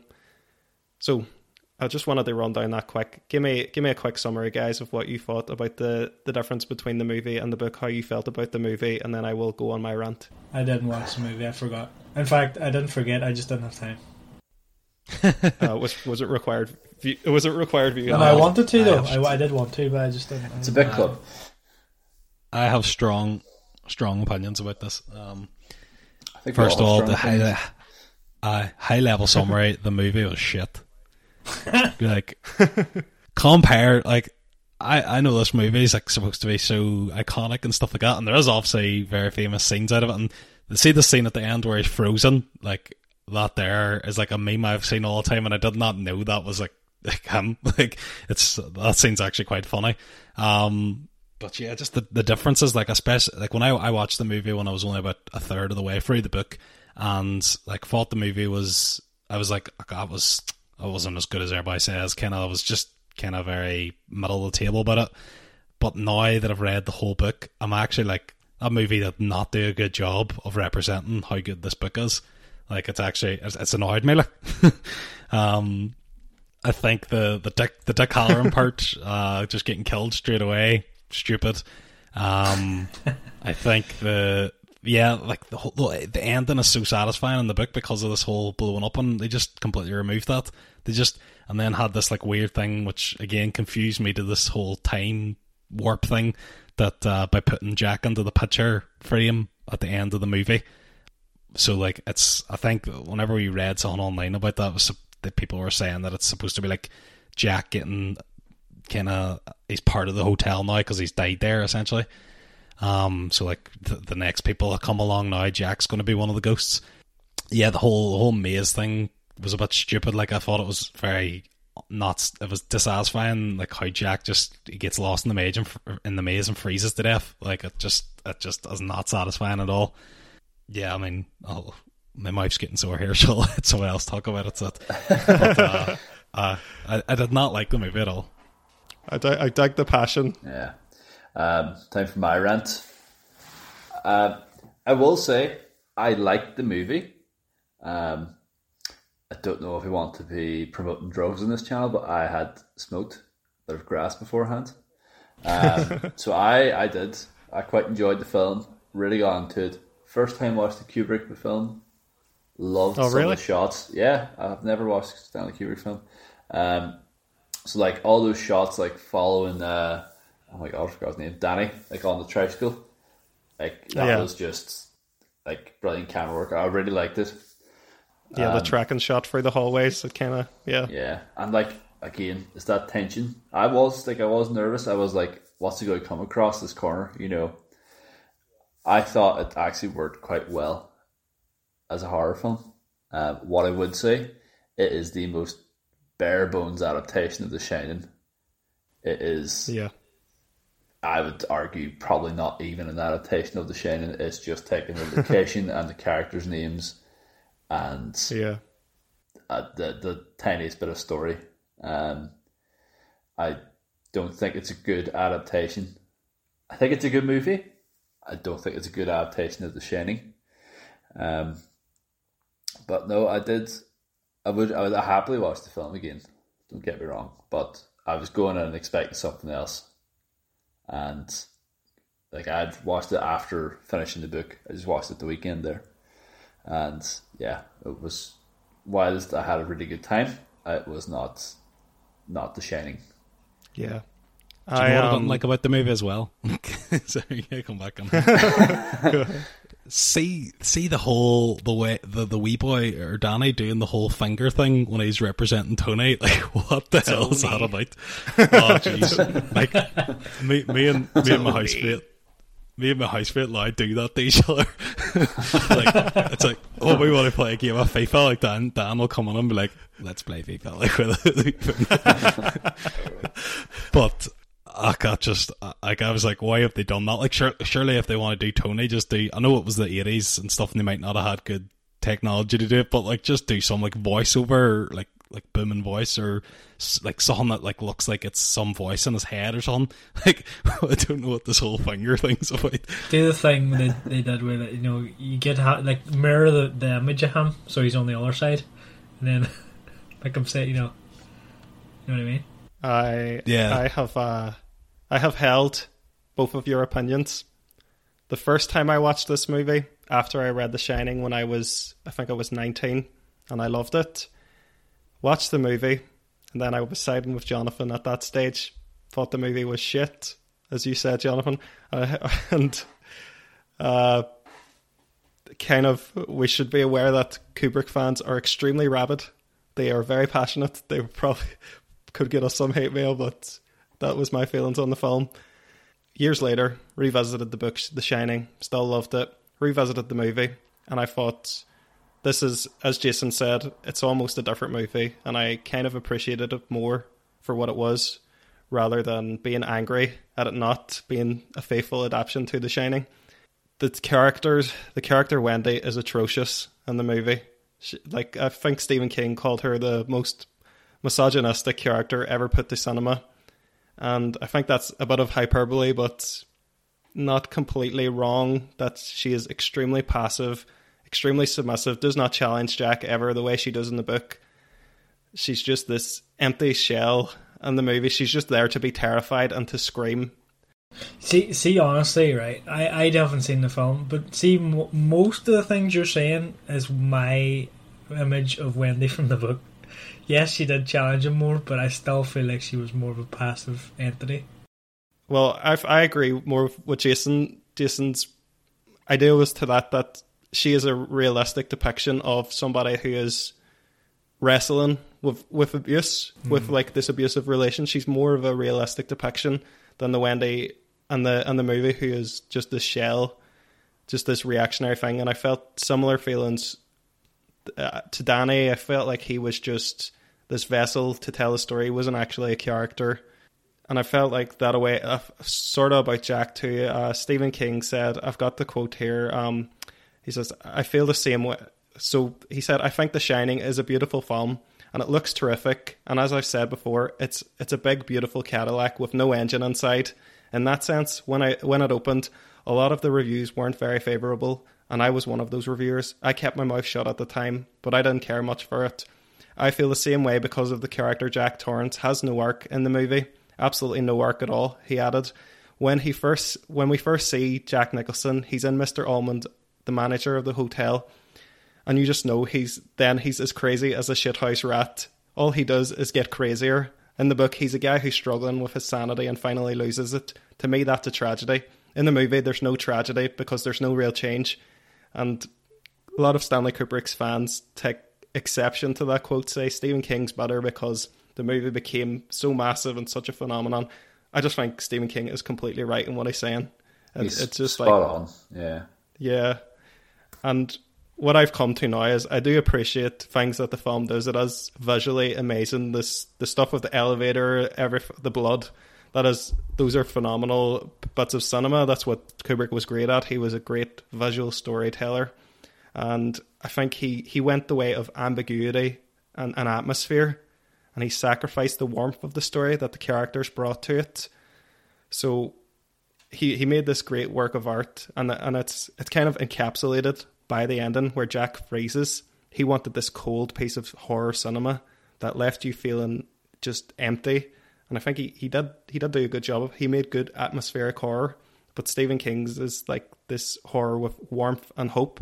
And I remember hearing on a podcast before this woman who struggled with alcoholism, and she was so angry at the movie because she had overcome alcoholism, and she loved the book because it's this depiction of a man who he's wrestling monsters. He has been a monster in the past, and what The Shining is, it's a story about possible redemption from being the worst kind of person, and how you can slip back into that and still have, moments of humanity within that. And I just feel that's so absent from the movie. Yeah, like Jack Torrance in the film is just not a nice person either. Like he's already so dismissive of Wendy and Jack, like from the get-go. Yeah. Like, there is just no redemption. I know Stephen would probably argue about the redemption arc, but yeah, to be honest, the things you're saying, I think the opposite. Actually, sorry, not the opposite. I think the same about the book. Well, I would argue that I'm not saying it's a complete redemption. Like, I'm definitely not saying that we think of Jack as a good person by the end of the book. No. I'm just saying that there was some redemption. Like, I'm saying that he tried to do some good. He did some good. He maybe saved his family, Yeah. Doesn't make up for what he's done. But no. There was something else. And I'm not don't have the opinion that you think that. I'm just saying, like, I just don't see it. Like, I mean, I don't know. I see. It's actually kind of interesting because all the things you're saying, Michael, about the book, like about Danny and all, and he's just like a vessel for the plot. Those are all the points that I have about the book, which is really interesting. But I don't know why it's, we differ so much. No, I don't. Yeah, no, I don't feel that way about the book at all. I think the book is, they're complex characters, and Jack is by no means, as Jason says, he's by no means a good person. He's just somebody who has succumbed to these mental demons during his lifetime, and now that he's gone to a place where, when he's finally starting to become somewhat human, these demons are given this physical manifestation, and that's what I think the story is. Yeah, I agree, but I don't see a redemption arc as just, that's all I'm saying. I don't think it's like a redemption arc as in. I think it's just that one act of redemption. Yeah, it's somebody who just poked their head above water that they were drowning on. It's not somebody who learned to swim. It's somebody who just got this one moment of lucidity to do the right thing for once. Yeah, because he may have tried to do the right thing in the past, but it just didn't work out for him. But like this time, he succeeded in doing the right thing. See, I don't know though, if I see, because my depiction of that scene is, like I said before, it's not that he, killed himself, right, or anything. It's that it was kind of the true Jack came out then. Remember, that's what I said before, right? So your point is kind of assuming that he did do that to himself, whereas I have the opposite point, right? So that's the thing. The demons won out at that stage, is what my... Yeah. And that Jack was now the embodiment of the demons. Yeah, I'm not saying I'm right or you're wrong or whatever. I just don't agree. Can I bring up another point about the movie? No, this is actually... It's a question. This is going to be our longest episode ever.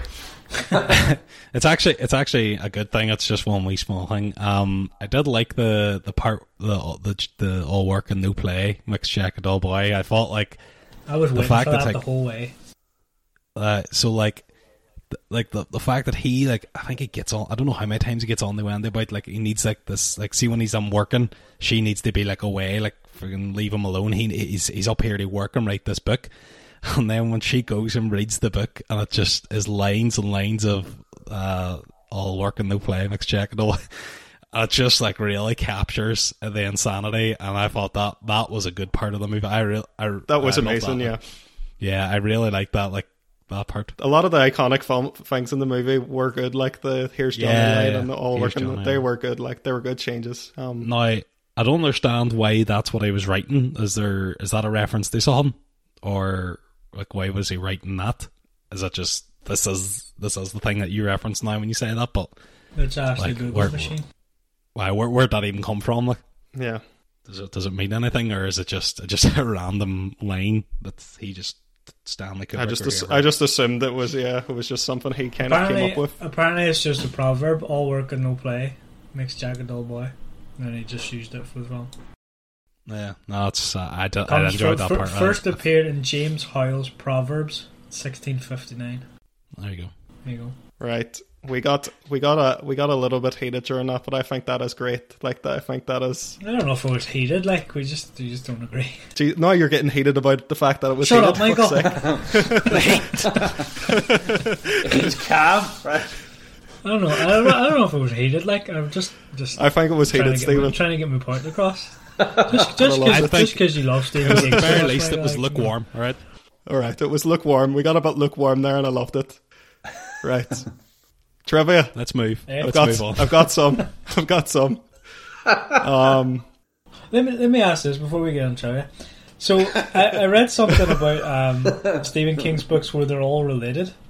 Is that a thing? He does tie things together in his Dark Tower series. Yeah. That series that I've read some of, he interesting brings a lot of other books into that.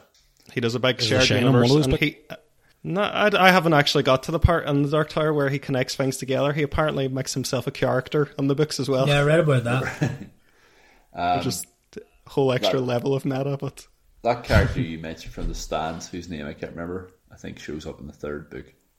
Okay. Trivia. So, The Shining. This book was inspired. Stephen King had set the. Johnny have something else to say about the movie, or?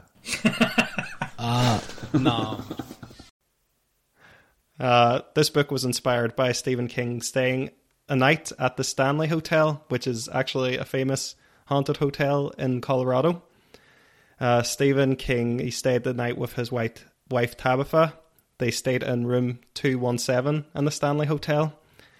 And Stephen King had a nightmare about his son going through the corridors of the hotel, which was a big inspiration for the setting of The Shining, obviously.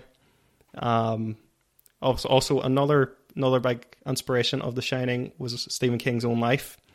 He was an alcoholic at the point of writing The Shining. He said that he used to drink a case of beer a night. He said that he was worried about what kind of faller he was going to be, so this was kind of his way of, psychoanalyzing himself and experiencing all his worst fears. He didn't even realize that he was writing about himself. He says he didn't realize it was self-autobiographical until years later, and then he was like, oh, this was about me, but I didn't realize it at the time. So I find that immensely interesting. That's how fucked up he was at that time. That's how many sixers he was having a night. Yep. Well, I mean, sort of unrelated, but does he not completely forget writing Cujo or something? Yeah, he has no memory of writing. I think The Shining was before his cocaine era. He might have been taking cocaine, but I think he got really into cocaine during Cujo and stuff like that. It's a hell of a drug. Hell of a drug. You don't want any of this. Turns all your bad feelings into good feelings. It's a nightmare. Anybody got any additional trivia, or shall I move on?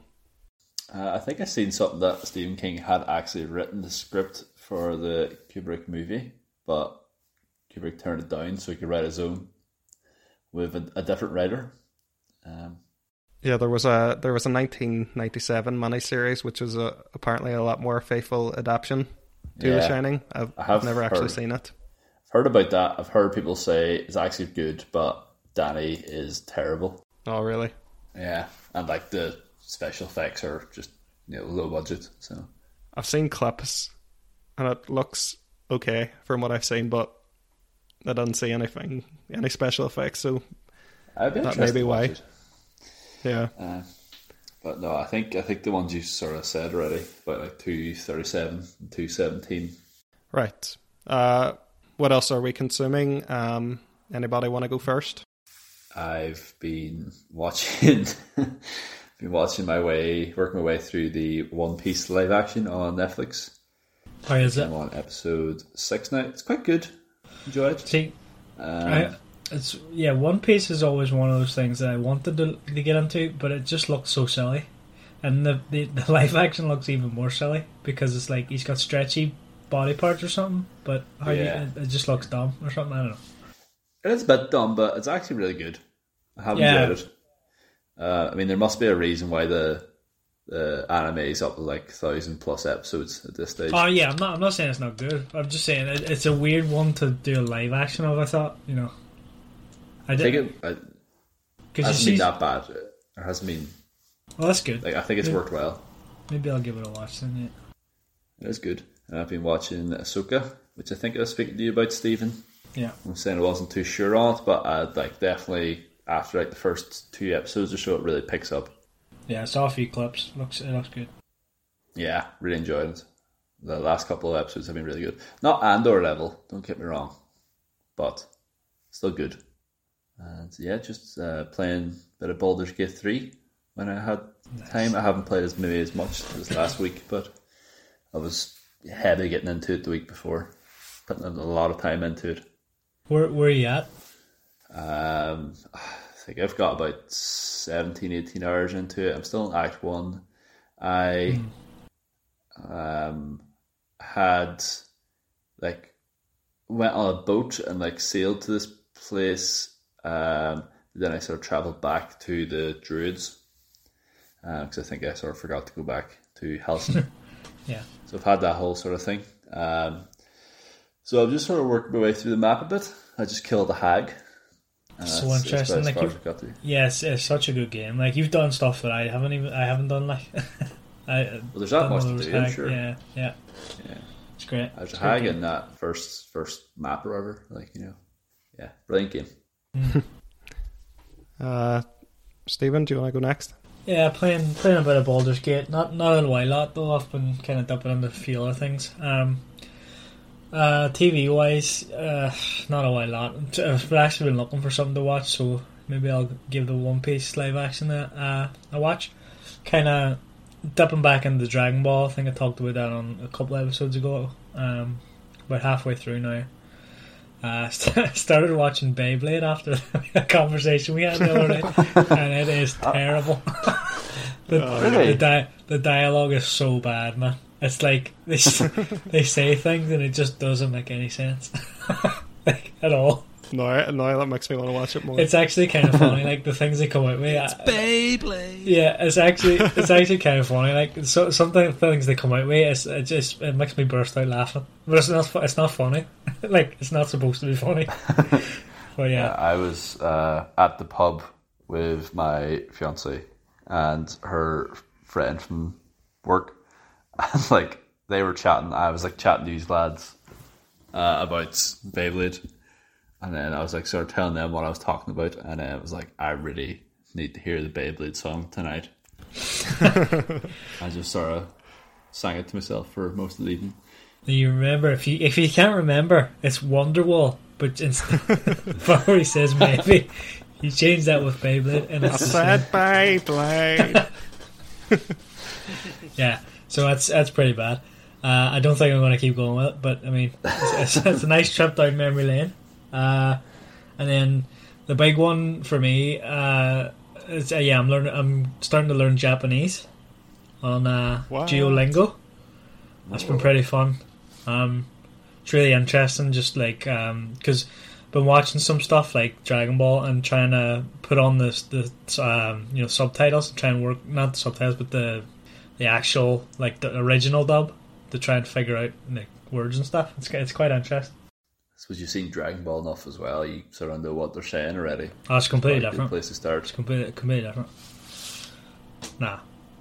But yeah, that's just one example. Like other stuff, like I've been looking up like random books and stuff in Japanese to try and read a bit. I don't get very far, like, but because there's like 3 writing systems and it's really complicated, but it's good. So maybe on future episodes I'll give a wee update how I'm getting on. Yeah, definitely. That's cool. Jonathan, what are you consuming? So still rewatching Breaking Bad. On the last episode of the first season. So, absolutely loving it. It's just such a good show. Recently started watching The Sopranos with Kira. So obviously one of the best shows of all time, according to IMDb. So I work my way through that. There's a lot to watch. But yeah, I think I'm on episode 3 and it's quite good so far. TV show wise, it has TV shows, but old TV show. Me and housemates started rewatching Drake and Josh, if you remember from back in the day. Wow. We just seen it on somewhere and we're just like, let's watch this. I'm literally, it's funny, like there's things people tell me like in work or whatever, and I literally forget them instantly, like what they've just said, but I can remember most of the lines, most of the episodes of Drake and Josh, like freaking nearly 20 years after I've watched them. Like, how is that stuff still living in my brain rent free? Like it is. It's weird. But yeah, while you're watching that, it's absolutely gacky, like, and stuff like that. But it's just one of them, put it on in the evenings and you can just throw it on in the background, kind of. Gaming wise, I have kind of got into playing like old retro, or not even retro. I would say retro. I would say like older games, older PC games that I used to play years ago. There's like websites. The one I use is like old Abandonware or something like that. But it's Abandonware is basically games that aren't sold anymore. Yeah. So the actual developers or studios don't actually make money from them anymore. So it's like a legal grey area that people are allowed to basically just release the source files or the actual files for you to download, and then if like the company that originally developed it doesn't want that, they can like request to have it taken off. But basically I started with like the original Sims game, and now I've been playing the old Lord of the Rings games. The class. So there's they're like still hold up to this day, like but yeah, I've been playing a bit of those. So yeah, that's more or less that's it. I've been listening to some podcasts as well. I've kind of got back into the Always Sunny one, which you kind of like you watch the videos more. I've been watching Always Sunny, like the episode, and then watching the podcast that is about that episode. So you're watching along? That's good. Yeah. So I was watching the podcast, and I was like, I might actually just start watching the show and catch up. So that's what I've done now, and I'm up to where I am. And it's kind of like you watch the episode before you listen to the episode. But to be fair, in that podcast, they don't really even talk too much about the episode. They kind of go off about other stuff. But they start to, and then they kind of go off. It's more like mad life stories and stuff. Like they usually talk less about the episode and more about like kind of like the background, like the filming of it and stuff like that. Yeah, like it's kind of like usually, do you know like where we got this prop from or something like that? It's like these interesting backstories. It's you'll just have like Glenn and Rob just arguing about stuff. Like it's kind of like they always say on the podcast is like, I can't believe people come up to us and be like think that we are our characters. And I'm like, to be honest, he's kind of are. Like Glenn for sure definitely goes on a wee bit like Dennis. 100%. Like he can tell he's got this like niggly kind of like he hates, like he gets angry about like stupid things. Like I think they always talk about the tune. It's like, and he's like, I don't hate the sound of the tune, it's the ignorance. It's just like that's the son Dennis. That's the son Dennis would say. Yeah, some of the things he comes out with, like one of the latest episodes, there's a full scale argument about who's like the top 10 singers or something, and I think Rob says like he says fucking, what do you call him? Axl Rose, and Glenn just goes off on him for like half an hour or something. No, absolutely love Sonny. Yeah, so I have been watching Ted Lasso. Watched the first season, and I'm nearly finished the second season. I was saying to Joff, I needed something happy after all the horror and just very heavy media I've been consuming, so I just needed something light, and Ted Lasso definitely scratches that itch. It gets a bit too cheesy for me in the second season. There's a Christmas episode where like Santa's sleigh passes by, and I remember Greta passed my computer and saw me watching that, and she's like, is this still your football show? And I was like and football takes a big back seat for like most of the season. There's like a run of 4 episodes where only one of them has any reference to the matches, so it's like almost not a football show at times. Well, isn't that the joke though, that he's like he's like doesn't have a football background, he's like an American football or something? Yeah, but really, that's the joke. On the first season you see it's a lot more about his struggle with that and his acclimatizing to the culture and stuff. And it kind of abandons the notion of football altogether for a lot of episodes in the second season. And I just I'm kind of at stages I'm like, but how's the team doing? And obviously I'm coming at that from as a football fan. So it's like, but also how are they doing in the league? Yeah. You've actually just reminded me on there. Like I rewatched Welcome to Wrexham. And that's kind of, in some ways, it's kind of similar to what you're saying, where like there's episodes where they don't talk about the football, or it's like mentioned very like offhand, or it's in the background kind of thing. It sounds similar, yeah. Listening to a lot of podcasts recently. I'm listening to one called If Books Could Kill. It's basically dismantling a lot of non-fiction bestsellers that are using like pseudoscience and incorrectly referencing studies and stuff. It's really funny. It's a really good podcast. If you enjoy listening to people shit on books, I recommend it. It's a good listen. Listening to one called Heavyweight. I went on the Reddit looking for podcast recommendations, and like Reddit absolutely loves this podcast. Listened to about 10 episodes, and I have to say it is absolutely amazing. Yeah, Reddit loves hate. I've been brought to tears several times listening to this podcast, and I'm gonna finish it. It's another one that is making me feel good about humanity. So, which is what I need. What's it about? So it's like heavy issues. It's like kind of people's issues. It's this guy who he's kind of bringing people together who have issues.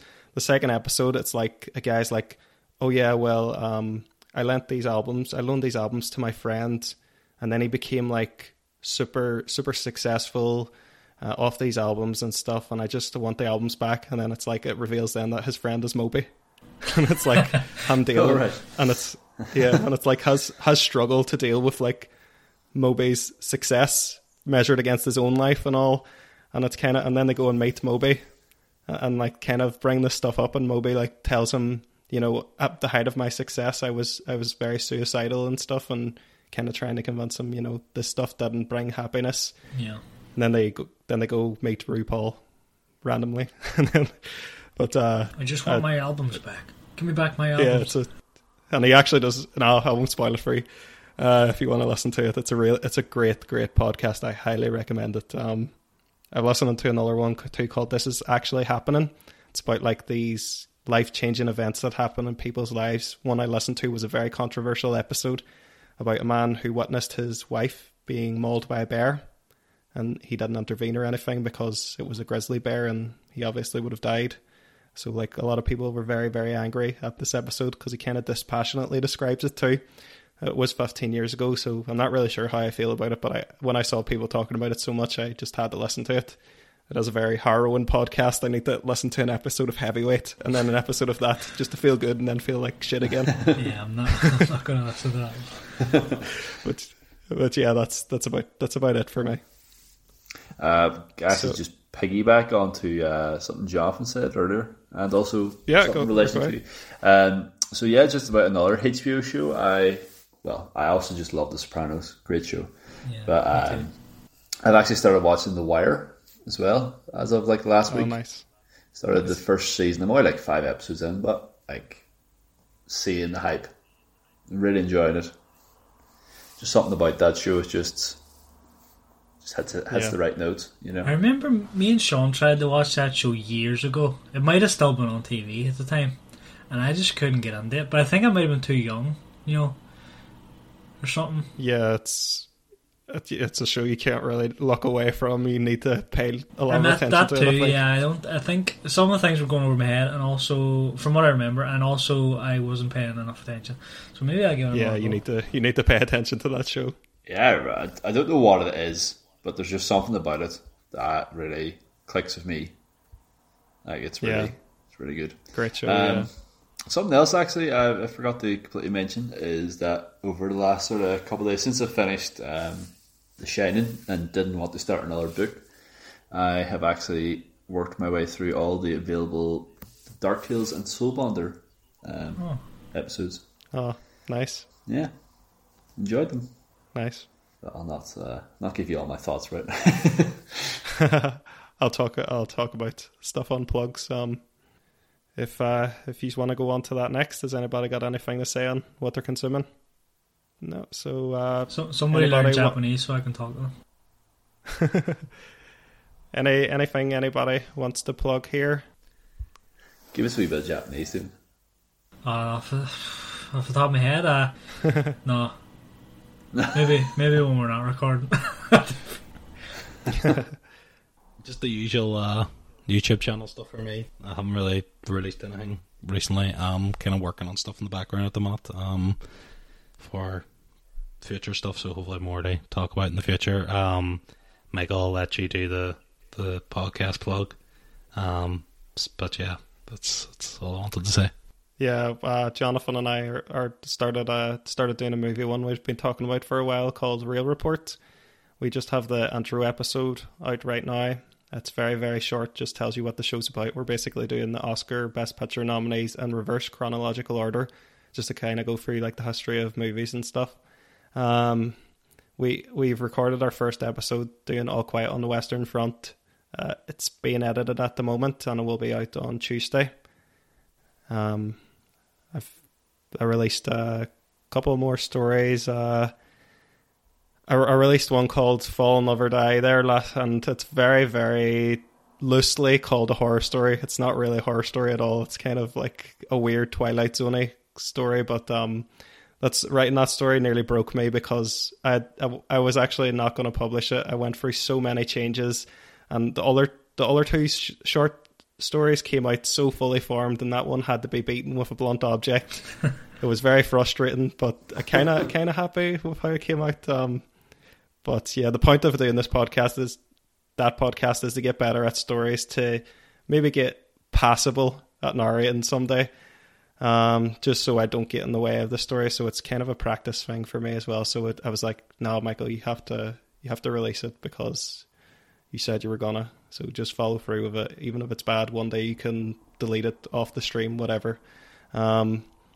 And then I just want to say, like, Halloween is a massive, massive deal in the city we're from, the city of Derry, which is the same name that, you know, the people in It live in. That's that fictional town is named after our town, which I was also obsessed with Halloween. I thought that was a real place, is it not? I think it was Derry, is it not? Well, in the book anyway, there's a throwaway paragraph of Stephen. Yeah, there's a throwaway paragraph of saying named after the town in Ireland. So yes, and a lot of people just don't seem to know that the town in It is named after our Derry. There's white out clowns.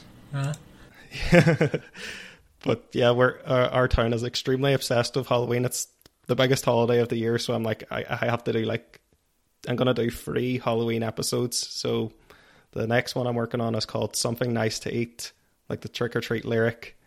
The one after that, the next one is called Doorways. Then Something Nice to Eat, and then I'm doing one I don't have a title for yet because it's going to be like vignettes, and I'm hoping that a title comes to me when I write them. The doorway one, that's not the one you were telling me about, is it? Oh no, that's it's like a child abduction story. Well, that could have been what was happening, Michael. We don't know. Yeah, that's true. Yeah. When are you going to do that one? Martini, Michael? My martini was horrible. I do not recommend martinis in any shape or fashion. You sure you made it right? Yes, I made it I think it was I didn't have gin, so I made a vodka martini. Did you shake it or stir it? I shook it because we didn't have any stir, so... That's what James would have done. Yeah. But no, it was horrible. I don't recommend them. An Appletini, though, that's what you really want. Yeah, I would have loved an Appletini. I'll take that any day. So, unless anybody has any... When are you writing that story? The one with the other doorway one? I said I was going to work on vignettes. Those ones should be out, I would say...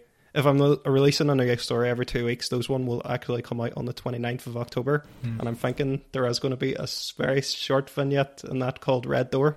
Yeah, because you reminded me about that night, and that blew my mind. I must have blocked that out completely. Yeah. What was this about? Michael, our childhood? No. When are you doing a horror story on the sharks that live under where the waves come out of in Lisnac Galvin? I'm not quite prepared to handle that subject matter. Just cuts too deep. Yeah. What about the sharks are horror dead, story of the kitten that Johnny ran away from? Well. I think Jonathan asked me, am I ever going to write any fantasy again? And I think it's because I spent 3 years rewriting Soulbonder, where it's just I don't want to not release anything for 3 years again. I'm not kind of ready to do that. I like the fact that I can just release something every couple of weeks and then forget about it. I kind of like that right now. I probably will write a fantasy story again one day, but I'm kind of not mentally ready to sit with something for a couple of years. Yeah, that's fair. So that's kind of why I've been doing the horror shorts. I've enjoyed them. But yeah, thank you. Yeah, so if everybody's done with plugs, we are going to do next pick. This is normally where I would turn it on to Stephen, but we're going to do something different for next book. So does anybody want to do the theme music? Dun, dun, dun, dun, dun, dun, dun, dun, dun. That's right. We're finally doing Harry Potter 2. We're finally doing it. It's like we're a band that we've been doing this. We've had our greatest hit, and we've been trying to top it over and over again. And then everybody's just like, just play that again, you know. And then we're like, no, we're not going to do that. Just play Harry Potter again. We've caved in. We're going to play Harry Potter again, just every week. So we're going to do Harry Potter 2. We're probably going to do one Harry Potter book a year. Harry Potter and the Chamber of Secrets is our next book. Anybody want to tell everybody who narrates that? I can't quite recall. Stephen Fry. Stephen Fry. Who's the author again? Stephen Fry. Can I guess what it's about first? Go ahead. Right. It's about this guy, Johnny, who goes around smashing on doors. He's like, here I am. And it ends up in the Chamber of Secrets. And then whenever he dies, somehow Avada Kedavra's Dumbledore and... Dumbledore? So many doors. I was going to say, do you ever see one of them thing? It's like how to trigger like a fantasy nerd. It's like Gandalf. It's like a picture of Dumbledore, and it's like Gandalf, and then it's like all these basically different like movies mashed together to like annoy people that they're all like in the same universe. It sounds like. Do you remember that one? It's a picture of Gandalf, and it's like, do you remember when Picard took the ring to the Death Star or something? Yeah, something like that. It's like all these different things like mashed together. Isn't there a joke in the office like that too, where like Dwight can't speak, so John Krasinski, like Jim, is like, he's telling Andy about this movie he watched. He's like, it's about these it's this guy called Dumbledore, and he had to destroy the One Ring or something. Yeah. And then you can see Dwight just like losing it. But yeah, we're gonna do Chamber of Secrets next. I don't know if we should say now, but next episode's going to be like anniversary episode, right? Because so our promo episode came out on the 3rd. When did our first? Let me just double check when our 17th. First official episode came out. 17th, yeah. So it'll probably come out on around the anniversary. It depends how fast we are on finishing it, I guess. But yeah, a full year. Yeah, probably all blast through Harry Potter quick enough. Yeah, I would say so. Are you excited to do Harry Potter? Always excited to do. It's coming up that point of the year where Stephen's going to redo them all anyway. So. That's it, Johnny. You're right. It's just a perfect excuse. Once Michael told me, I already started the Philosopher's Stone. I'm halfway through. Are you actually? Yeah. Yeah. Excited to do it again. And I think I was reading the Harry Potter books just before we started this, but obviously because we were doing books every weekend, I was reading the books for this, I stopped reading them, so I finished the 4th one. So I'm excited to get back to where I was in like 3 years' time. Yep. It'll only take six more years. Wonder if we'll be friends by then. I doubt it. No, well, we've done like what 20 plus, like, so I mean 22 years or something. Oh, we had a good run. 6 more is too many. That's going to be our breaking point. Well, you'll be nearly 40, Michael, will you? Oh, Jesus. I will be. Do we say that? 6 years old. 37, yeah. We'll all be near our mid-30s. God. Disgusting. Right. On that note, Michael, do you want like 40 more years after that? Do you want to repeat the book and the narrator and the author again? Just for anyone that didn't catch it. So the book is called Harry Potter and the Chamber of Secrets by J.K. Rowling, and the narrator is Stephen Fry. Hey Johnny, do you have any more like things to say about the Shining movie before we? About the movie, Jonathan, on our other podcast, that we'll probably do that movie in like 7 years as well, so it'll be the perfect storm. Doing the Shining. Here, if I'm anything like you, I might actually enjoy it the second time round. I think it was my just comparing it to the book here. Yeah, comparing is it to the why book is why. Yeah, same. Yeah. Well, we'll see. Let's check out me and Michael's other podcast in like 7 years' time for my continued rant about The Shining. The Shining. Since we link through for it there. Yeah. From the future. Right. Get the shine on. and Future tell- link. Get your shining on. Fucking Get The Shining on. 35-year-old Johnny send me a link for the Shining podcast. Shining it back to you. It'll just me with my finger being like, here is the Shining link. Jonathan's going to have like dreams now about don't do the Shining episode. Don't do it.